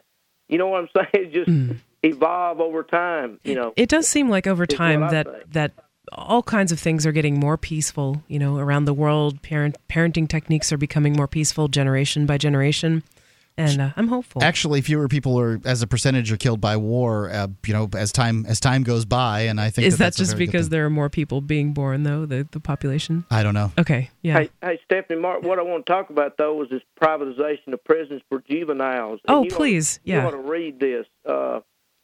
It's on AlterNet, but the unbelievable brutality unleashed on kids in for-profit prisons. Just like, I think I talked to y'all last week. I can't remember, 1 week, 2 weeks ago, but about kids being brutalized. And this proves it right here. And this judge in Jackson, Mississippi, of course, in the southern states. Ed, I'd like to hear more of this, and I hope you'll be willing to hang on the line with us. We're going to hear more about the privatization of these prisons. Ed said last week that they break the kids' fingers, and I'm stunned. Maybe there's a story or two of that happening. I haven't read them. I'm sure Ed will let us know. Coming up, it's Free Talk Live. 855-450-FREE is our number. Call us and participate in the show. The 3 most important things you can do for Free Talk Live are: 1, share 1 episode a week on Facebook or in some other social networking site. 2, buy the things you buy online through shop.freetalklive.com. 3, give $3 a month to the AMP program. You likely buy all kinds of things online. Amazon is the largest online retailer. You can get what you need at the same prices with free Super Saver shipping by going to shop.freetalklive.com. Please do your online shopping at shop.freetalklive.com.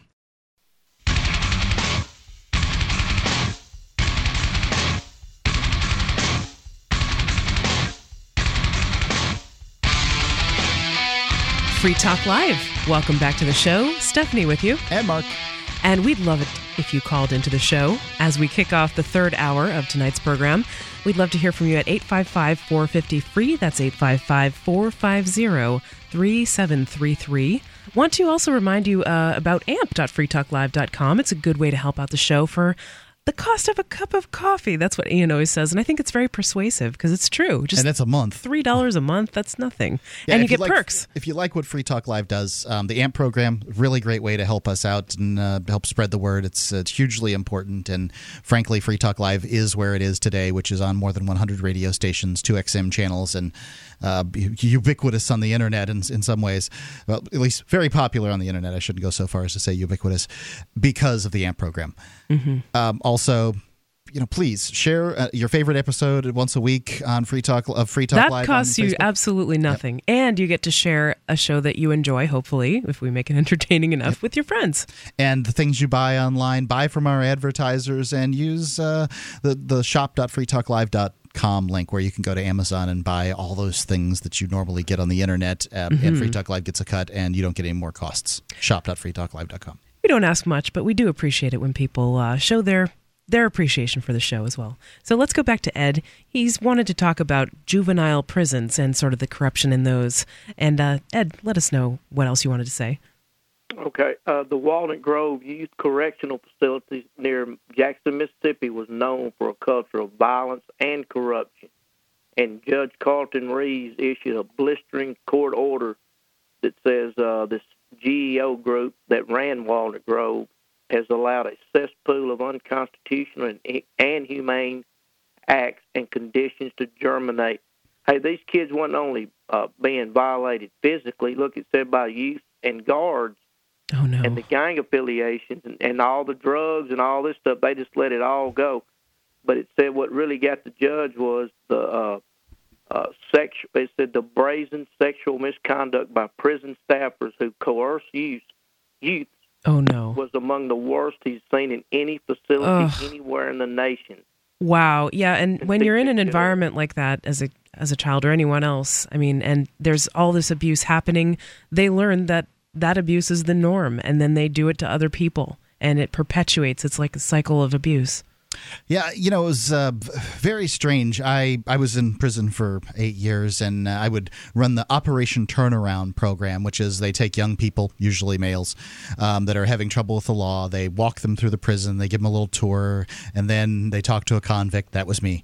And it gives them some level of experience. And the officers would try to whip the inmates up when these guys would walk through in order to, let's give them a real good scare, guys. That kind of thing in order to this was a them. Scared Straight kind of thing. Well, yes, to some extent. I mean, it was modeled after that, but it didn't, I didn't take anybody's shoe when I was talking to them. I just tried to give them some idea of what it was like to be there. Mm-hmm. And it's very difficult to give them like what it's like to be there because it's kind of like being in a war zone where it's, mostly boredom punctuated by, a few instances of terror. And how do you put that across to somebody? And is yelling at them and that you desire them for sexual intercourse a good way to prevent them from coming to jail? I know that I did meet up with some kid there at the prison that had gone through and had me speak to him previously. He came through maybe a year and a half later, so apparently it didn't work on him. Yeah, and that sort of goes in with the whole shaming thing, doesn't it? Because aren't those programs designed to shame and scare, put the fear of God into them? Right? But who knows what works and who doesn't? I mean, I think that any attention to kids that are in those circumstances is a good thing.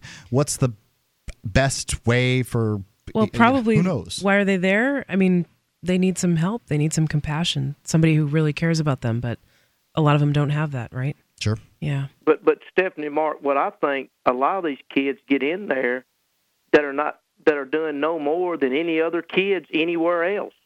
But what it is they're poor, the families are overwhelmed, or the parents can't handle them. They don't really know how to handle children, so they call the cops. As you know, the worst thing you could possibly do, and they're really no different. And then they get thrown in here in these jails, and like it says here in this article, that as long as they stay in the juvenile system, they won't get raped as much. I mean, isn't that something? We get our juveniles. Yeah, that as much. I mean, the fact that they're just trying to reduce the amount of rape instead of thinking about trying to eliminate it. I mean, that's a dire. Mark, and to reply what Mark said about what works. See, this is what I'm getting at. I'm not trying to make anything work. Leave them alone. Yeah. Just leave them alone. If they're mentally ill, then we try to help them. But a lot of this stuff they do, just leave them alone. Time will take care of it. I don't want to try to control and perfect order. What's the quote? Perfect order leads to perfect horror. Mm-hmm. You can't have perfect order. And I ask, why would you want it? Mm. Yeah, and the consequences to trying sometimes are really dire. It's tyrannical. Ed, I wonder how many people... I wonder how many kids are in those places because they maybe tried some drugs or something like that. They got caught with drugs. Except that they get caught, right. And then the parents... But the ones with more money, their children never hardly go to these places. Yes. Except the ones with a lot of money that want to get rid of them. Now, they will send them, to certain... boarding schools, well, those can have some of the same... A higher class place. Those can have some of the same problems. Didn't we just talk about the whole Mitt Romney was holding down that kid and cutting his hair off because he was gay? Right, or we won't hear about it in the wealthier places. But in the places that under investigation like this, in the juvenile places, the kids are brutalized. I mean, it's insane what we do. Half of these kids shouldn't even be in there. I mean, I would love to watch the cases go on. See, this is my concern with what you're saying, though, Ed, is whether they're in the institutions or out of the institutions, if you let a kid go, then they may because my experience in high school and, junior high and those kind of things is one of being picked on. And that's why I don't like the idea of just letting kids do what the kids are going to do. I think it's, but nobody's in these places for bullying other kids, behavior. though. I'm not talking about these places. I said outside of these places. But see, you just said that people are getting bullied. They're doing it now, but they're trying to control it, right? Yeah. And they can't control it. You cannot legislate everything, every act, no matter if it's bad. I'm not saying I'm for it. Well, and don't you think, more freedom, Ed, do you think that more tyranny? If there's no place for a kid to go to talk to somebody about the bullying that they're going to get, and those people take some kind of action against that bullying, they're going to take action on their own, and you're going to run into a Columbine situation. Well, and why is there bullying, though? That's another important question to ask. Where does rare. Ed, hold on one second. I want to make Ed, I want to make one point. Why is there bullying in the first place? Do you think that kids repeat the behavior that's done to them? Why do chimpanzees kill other chimpanzees out in the wild? You think it's instinct? It's a competition for resources, from what I can tell. The bonobos don't. What's that? Bonobos don't because bonobos don't kill each other. They just all have sex. Right. Well, agreed. That's what we should be doing, right? Females ain't giving it away. So, you've got a competition for resources, and if that resource maybe because they're shamed for enjoying sex. Indeed, there's this whole dynamic. So let's address the root problem, though. Kids encounter a lot of bullying from adults and from their schools. Monkeys. I'm from the monkey scopes trial. Yeah. Ed, thank you so much for the call tonight. Appreciate your thoughts. Yeah, I think that kids experience not only bullying from other kids, but they also get bullied by their parents. They see their parents bullying other people, and they see the government bullying their parents. Well, you have to pay for this school. You have to pay your taxes. The parents don't have any say about that. Right? I don't know what the kids see from the government, but I do think that there's a culture of threats that goes all around, and I think that more freedom would probably result in better behavior from everybody. But I never discount that sort of animal instinct that lies at the bottom here, and I think that it needs to be controlled. I think that you try to control people who might murder. You should try to control people who might steal. You should try to control people who might harm others. Yeah, I think human liberty is a really great thing, but it needs to be addressed. Yeah, I think sometimes when people have a really tough life, they have a lot of trauma, they kind of lose the ability to control themselves, right? Or they don't know what normal is, and so they don't.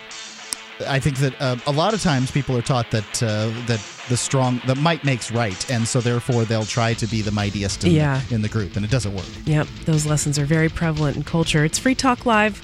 Tell us what you think. How would you solve the problem of bullying? It's Free Talk Live, 855-450-FREE. More coming up. The three most important things you can do for Free Talk Live are: 1, share one episode a week on Facebook or in some other social networking site. 2, buy the things you buy online through shop.freetalklive.com. 3, give $3 a month to the AMP program. You like your friends, you like Free Talk Live, like your friends enough to share something you like with them. Help Free Talk Live get into more ears. Podcast listeners are the most important area of growth for Free Talk Live. Please share one episode a week on Facebook.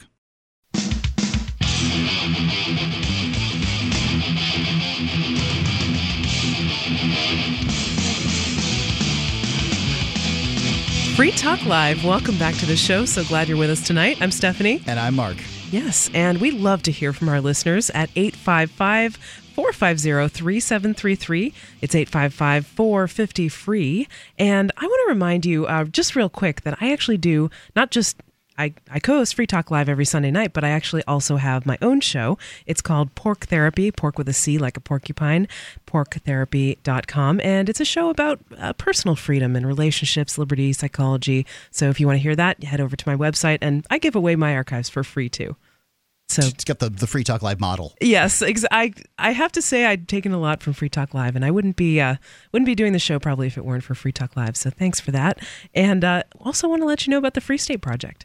the reason my show is called Pork Therapy is because the porcupine is sort of like an unofficial libertarian mascot, I guess you could say. Those who are in the know sort of recognize what that is. But, I live in New Hampshire, as do you, Mark, and we both moved here around the same time, nearly 5 years ago, to pursue more freedom in our lives.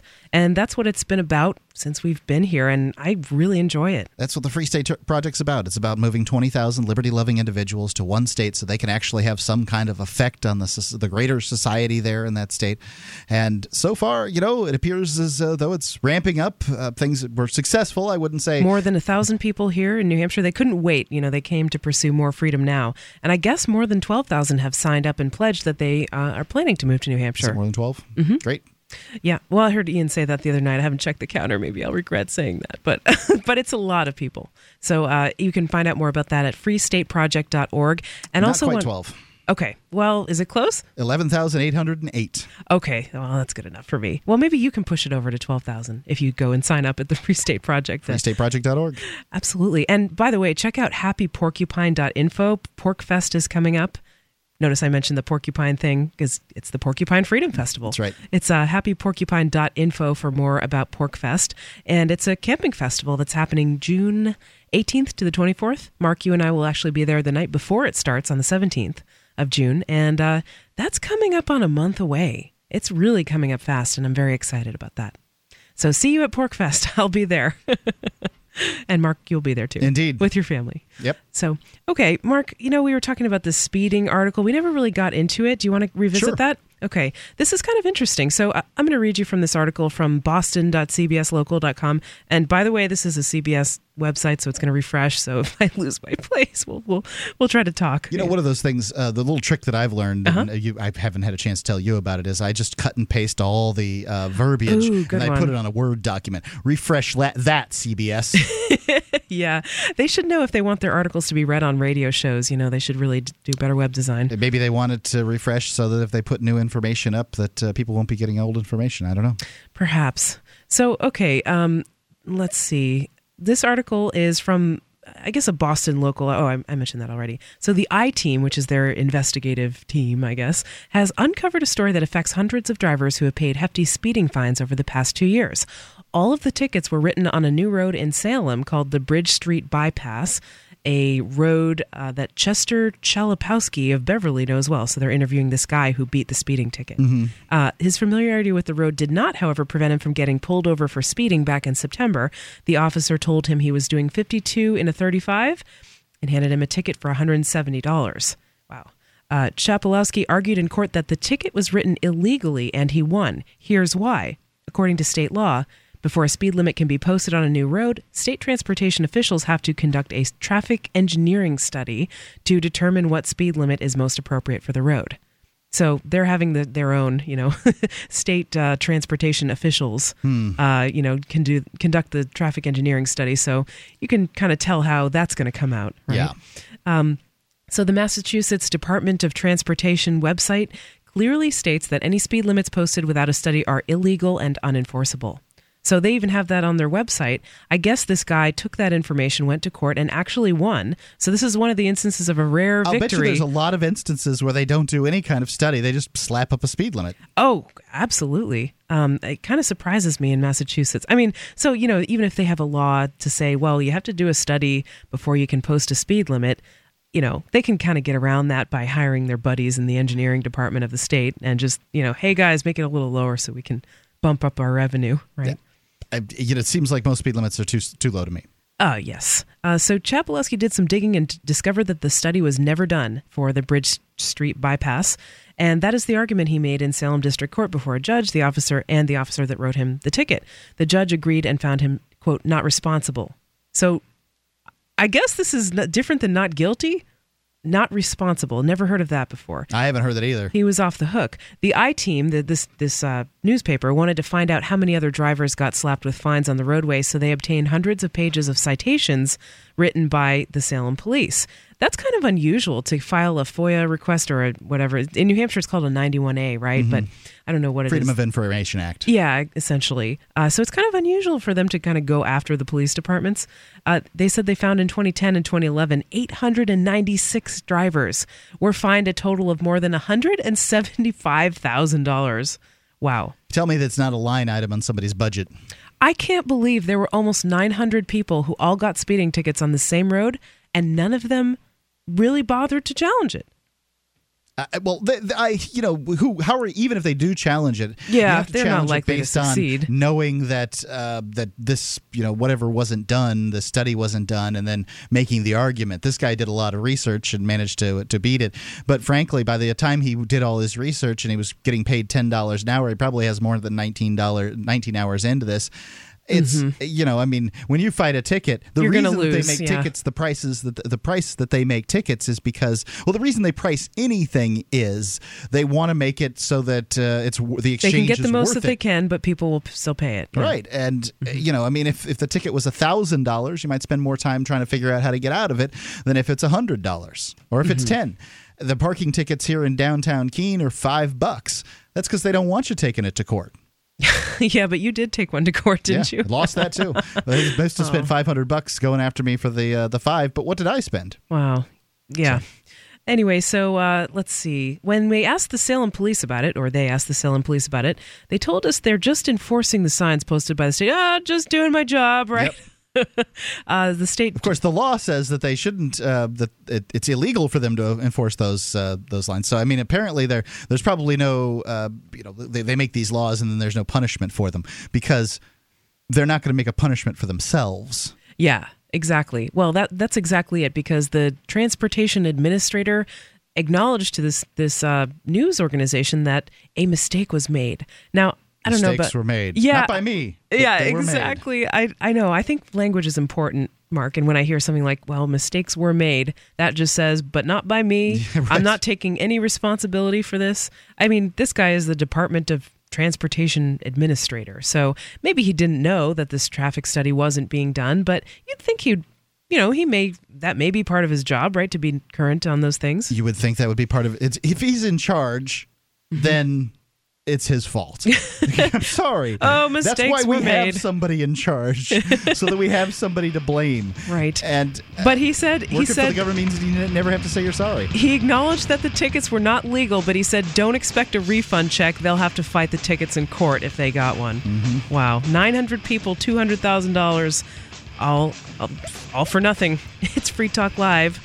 Tell us your speeding ticket experiences. I'd like to hear about some of those. Maybe that'll generate some calls. It's Free Talk Live, 855-450-FREE. More coming up.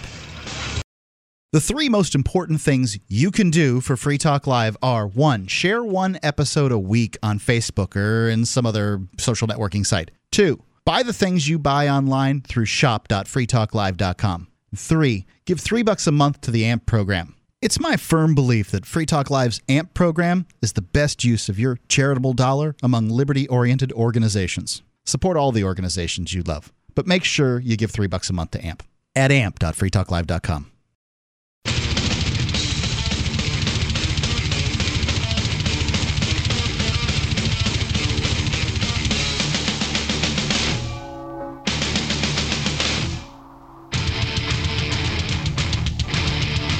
Free Talk Live. Welcome back to the show. It's Stephanie with you. And Mark.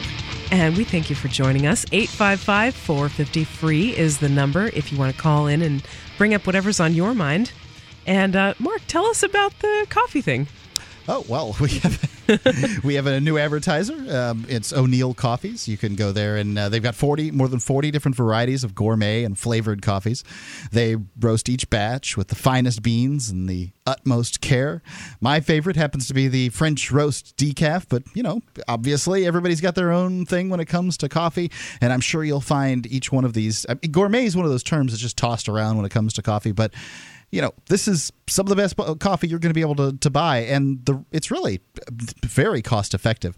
It's like $7 per, I think, 12-ounce package. For some reason, they put them in 12-ounce packages instead of pound packages, and I guess it has to do with the shipping. It makes it easier in some way or another. Well, if you drink coffee, you want to keep getting fresh coffee, right, every so often, so it doesn't Go stale, right? Yep, of course, it's in those Mylar bags that keep it fresh. And for orders of $75 or more, you can get a free mug and free shipping. And support great coffee craftsmanship at coffee.freetalklive.com. It's coffee.freetalklive.com. It's O'Neill Coffee at o'neillcoffee.com, but sometimes it can be hard to spell O'Neill. So I have no clue how you would spell that. Right? Well, there's different ways to spell it. It's coffee.freetalklive.com. Most people can wing that. There you go, yeah. It is actually...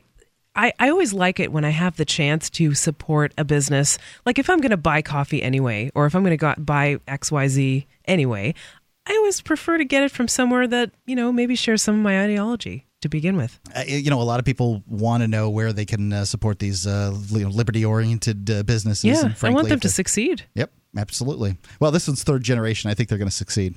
Good. The question okay. is, are they going to continue advertising on Free Talk Live? And the answer is only if they sell enough coffee. Yeah, well, I hope so. So anyway, if you want to sort of make that part of your life, you can't go to... there are some things that you just can't get from somebody that is into Free Talk Live or whatever, Liberty. But if coffee is one of them, hey, that's great. Yep. Okay. It's good coffee, too. Mark, I want to bring the show kind of full circle. We started off talking about Mother's Day, and the whole reason that we brought up the topic, we got sidetracked, but the whole reason we brought up the topic was because you had told me before the show started that Mother's Day was originally supposed to be about peace. It's a peace holiday, yep. Now, I think the message has gotten so far lost. I mean, now it's become sort of almost a Hallmark holiday, I guess. That's where the discussion went. But can you tell me more about that? Because sure. I like peace. I want to hear more about that. Article here from womenshistory.about.com.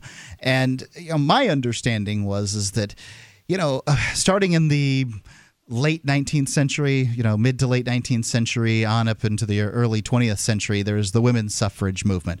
And there are lots of things all sort of encapsulated together in the women's suffrage movement. Different women had different passions surrounding different things. Yeah. I think you could make a good argument that there was even some authoritarianism in that, because there was like the women's temperance movement where they wanted to use the government to get rid of alcohol and stop people from drinking. And a lot of people said that it was because a lot of them had husbands who would get drunk and then they'd get violent and they would hurt them. And so they thought that this government was a solution to that.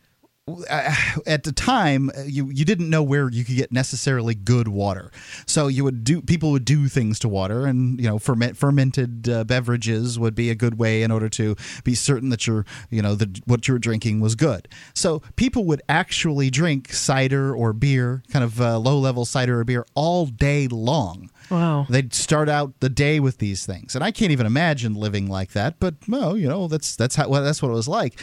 And so you'd have these rampant rates of alcoholism. Mm-hmm. I mean, you can't drink that much alcohol over time without having problems as a result. And well, I'm sure there were a lot of stresses of life at that time too, and a lot of maybe people who had suffered bad things, abuse, and hard to say. Yeah. And so yeah, I mean, the women's temperance movement, and the one thing that one can say about Prohibition is it broke the pattern of everybody drinking alcohol all the time in the United States. And I'd like to point out the pros and cons of every situation. It did bring about things like hard liquor, though, into more prevalence. More people. You can't drink that all day. More people still drink hard liquor today than they did prior to Prohibition, and the reason is it was easier to transport liquor than it was to transport beer. Mm-hmm. So they would, these bars, these speakeasies wanted to have the thing that was easiest to serve, so people switched to liquor. And the most potent, yeah. Yep. That makes sense. But so another the thing was the peace movement. Uh-huh. The idea was that if women could just have a vote, women's suffrage, women could just have this vote. You're going to double the size of the voting block. You're going to create this voting block that's going to be about peace because women don't want their children to go off to war. Now, obviously, this didn't work, but well, immediately when you said that, what I thought of was there was this speech, maybe almost 4 years ago at this point, given by Sarah Palin. Okay. And she was saying basically the whole speech. It was at Glenn Beck's March on Washington. Mm-hmm. He had one of these events. And she gave a speech and she basically said, send your kids to war. Give your kids to the state. Mm. And people cheered her. I mean, she was seen as patriotic and, this is great. The most honorable thing you could do is give your kid to the state. And wow. I'm not familiar with the speech, but I couldn't disagree more. Yeah, right. Who's the least qualified to take care? And people will tell you that often that young men and women that sign up for the military, they do that of their own volition. I disagree. I mean, I think that it's about the culture, enculturation as they're being raised, and. For me, I consider governments to be inefficient organizations that have little care for human life. So why in the world would I want my precious child to be involved in that? Yeah. I mean, I suppose if that's the decision he wants to make, we'll have to come to terms with that when the time comes. But I don't think that there haven't been too many reasons that I think fighting made sense in the history of the United States. I think that there's an argument for the Pacific Theater of World War II. I can make arguments against it too, but there was a mess created. But you wouldn't want Jack to join the military, right? I don't know.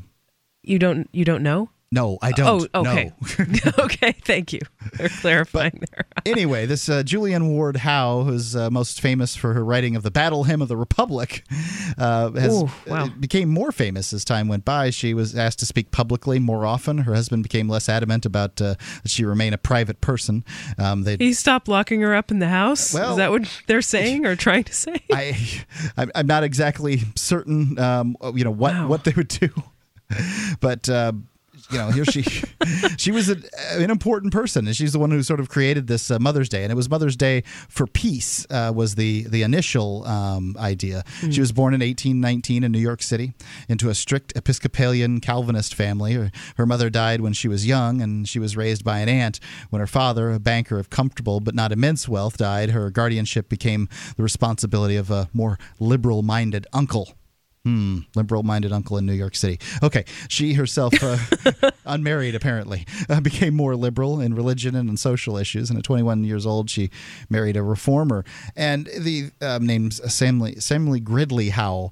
And it goes on to talk about how she created Mother's Day with the intention of, it's Mother's Day for peace. The idea being that women weren't going to send their kids off to war if they had control. And, she herself had a husband who was, not exactly domineering, but he didn't at the same time. It's got to be kind of embarrassing at that time frame for a man to have his wife, going out and doing speeches when that would be a very, very uncommon thing. It would almost be considered like a cuckold or something like that. Are you familiar with the term? I know what the term means, but it's very different. Yeah, it is. But I mean, you can see how it might be like that. Go that far. Maybe an embarrassment, I guess. Okay, sure. Fine. Yeah. Okay. I'm just saying that I'm sure guys said things like that about him behind their hands. Yeah, perhaps. But yeah, I mean, this is so interesting that it was for peace. How many people know that today, and how many people take that to heart? I think if more mothers shared their stories, maybe, of what had happened to their children going off to war, maybe it would be more about peace. So Free Talk Live 855-450-FREE is our number. More coming up. Your calls in the last segment.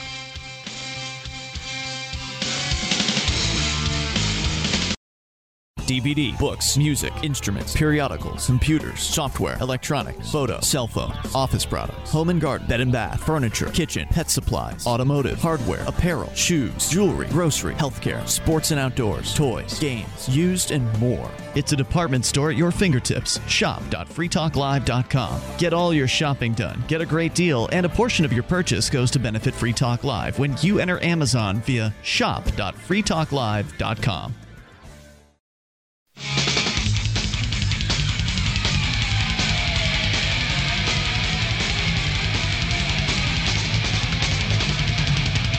Free Talk Live. Welcome back to the show. We are launching into the final segment. It's Stephanie with you. And Mark.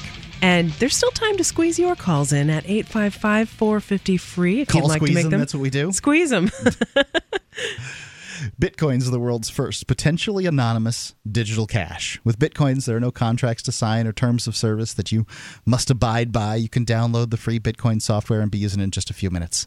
You can send and receive money anywhere in the world, no fees. You don't need permission from any corporation or bank or government agency or whatever. To learn more, visit weusecoins.org. It's a short 2-minute video on Bitcoins, and Bitcoins are changing the internet and they're changing the world. So you need to know about them. Weusecoins.org. And now, thanks to BitInstant.com, you can have Bitcoins in less than an hour by depositing cash at any major bank. You can buy your Bitcoins with cash by visiting BitInstant.com. And we get, Free Talk Live has several advertisers that pay with Bitcoins. And, cool. It's just another currency. And we change them into U.S. dollars if we need them, or we buy things with Bitcoins. Just depends. Yeah, I'm really excited about Bitcoins. And let's go to the phones, Mark. Jed in Miami is with us. Jed, what's on your mind? Hi, I'm actually in Wyoming, but whatever. Excuse me. It's funny, like whenever you get on the radio, no matter how calm you might be, there's always that weird dopamine kick right before you know you're about Sure to is. Yep. It's just pretend it's just us talking. We're having a conversation over a cup of coffee. O'Neill coffee. Anyways, I was going to say, I'm sure you guys have run into the argument before when you're discussing like drug prohibition versus alcohol prohibition. The thing where people will say, well, the difference is that you can drink one beer and not be drunk or just have a good time, but you can't do one set with like whatever drug in quotes and not feel it. You do it only to get high. Yeah, you've heard that, right? I have certainly heard that, and I think that it's a specious argument because the fact is that I used to smoke marijuana like a broke microwave, and at some point I had a problem with paranoia. And what I found was different types of marijuana would affect me differently, but I would then just smoke just a little bit, just a tiny, tiny bit in order to just enjoy a small buzz as opposed to this, being super stoned or whatever. And so, yeah, I mean, people can enjoy small amounts of marijuana as opposed to small amounts of alcohol. And I mean, drinking one drink, yeah, you're being affected by that alcohol a little bit. You can tell yourself that you're not, but you are. So a little bit of marijuana, you're being affected by it. So I disagree that people don't use drugs in small quantities. I was actually going to take it a little bit further because everybody knows that with weed. But I mean, especially with the drugs that people think of as like the most heinous, and which can be if used like super to excess, like heroin or cocaine or methamphetamine. Usually there's some form of all of those things that are even given to kids when they break their bones. Like heroin Sure. could be any little opiate that you might take, like Percocet or, Yeah, and there are endogenous. If you take a whole bunch of them, it F's you up. But if you take a little bit, you get that little feeling, There are endogenous opioids too. Like, have you ever heard of runner's high? Supposedly that's because your body, when you undergo intense exercise, especially running, your body produces endorphins or whatever. Mm-hmm, exactly. And those bind to the opioid receptors, the same ones that some, opioids you might get from a doctor do. I know. Another thing, I used to buy this D-phenylalanine all the time because it's supposedly it increases your enkephalin, and I think enkephalin is the thing that enkephalin is an endogenous opioid. Yeah. Yeah, it's one of the things that either does or doesn't. I don't really know much about it. Break down the things to reuse them or whatever. I see what you're saying. I don't know if that will work because I mean, even if that what you're talking about is an amino acid, which is a building block of proteins, and it's in and D is actually a synthetic because it doesn't exist in nature, kind of thing. Sure, L does. I wasn't talking about trying to get high off of it. I was just saying that it's weird that they don't sell it anymore because the DEA is trying to claim, you can freaking make drugs out of it or whatever. Yeah, I mean, what I hear all the time with stuff like those bath salts, have you ever heard of these? They're a class of drugs. They're not one like that. Yeah, I think that's one of them. But the thing is, there are lots of different ones of them. They're all kind of similar. But what they do is, the DEA will crack down on one of them and make that one illegal. And then so people will start shifting to synthesizing. Illegal and just I've actually slightly done different. It's actually kind of cool. I've even heard of doctors doing it and saying that, it's technically safe if you just do a little bit of it. It's not like a crazy, I'm drinking lighter fluid. I don't know. Thing, I mean, anytime someone is intoxicated or sleep deprived or distracted for that matter, and maybe they're doing things like driving or cutting with a knife, I mean, they could do something that could hurt them. So stupid. Just use caution, I would say. The thing about, if people are all concerned about what other folks are doing in their spare time. Yes, they are. I mean, if people can drink alcohol, they can have just one sip, but people can do small amounts of drugs. And just because folks think of druggies as these people lying on the street vomiting on themselves, obviously they're not talking about the truth. As I understand, lots of doctors are addicted to medicines, but people go to them and they believe everything they say. So, oh yeah. Well, I had one more tiny point I was going to bring up Sure. about the price distinction. Okay. Like when I hear you guys talk a lot of the time about and you always say it right, how there's a giant price disparity, and that's what it creates the influx of people doing violent or theft crimes to get the amount of drugs, Sure. But I don't think a lot of people understand, people especially that haven't ever done it before or looked at the amounts of stuff. We're not talking a tiny price discrepancy here. No. There's five. If you buy a bottle of Tylenol, there's 500 milligrams of acetaminophen in every single pill, and there's a whole bunch of those pills. Especially, it's like $2 if you buy the generic. Right. And something like methamphetamine, cocaine's made from a natural thing, but still, I could imagine it grown, really hardcore, or any of the opiates or anything like that would literally be $4 a bottle. Well, Ian, and to your point, Jed, $500 to $1,000 worth of that stuff. To tie your 2 points together, Jed, you were talking about the small amounts, people using small amounts of drugs, and then you talked about the pricing. The cocaine is a great example of that because when it grows wild, the coca plants, I guess they're indigenous peoples that chew on them to get a little buzz. So they're not only using a small amount of what people think of as a really dangerous drug, but it's also basically free because they're picking it from the wild. And when you think about people often that have done some cocaine a couple weekends a year and been fine. I wouldn't recommend that. I don't recommend it, but I mean, yeah. Whatever one wishes to do. When you think about tobacco, for instance, people often will use this as an example, but most of tobacco's costs come down to legacy costs for tobacco companies having to pay off for people that said, "Oh my God, I had no idea these cigarettes kill you." Oh wow, and, really? It seems hard to believe for my generation, but indeed they used to advertise them as healthy at some point in the past. I find it, I'm skeptical. You can kind of understand though everything, but it felt good. Man, if you just discovered drugs and you were like a caveman out in the forest, you're like, whoa, this is awesome. This has to be good for me. You'd be like, oh yeah, dude, I am the medicine man right now. And they were. I don't know. I mean, some drugs come from plants that make people sick, if they eat them. So that is true. Some drugs are evolved by plants. The only drug I can even think that you probably couldn't take in such a small amount would be like the ones that are most emotionally therapeutic, like LSD or something. Like LSD, you pretty much, once you take enough to get you off, then obviously you're off. But they're actually one of the ones that would make people the least violent and the least likely to go. You don't see people on LSD going into stores and robbing or anything like that. I don't see that, but PCP is one that people are sort of known for going bananas in the parking lot of some fast food restaurant for, picking up cars and swatting cops with them. I've heard of that too. Yeah. Interesting. Thanks, Jed, for your thoughts tonight. Do appreciate it. Stay safe out there.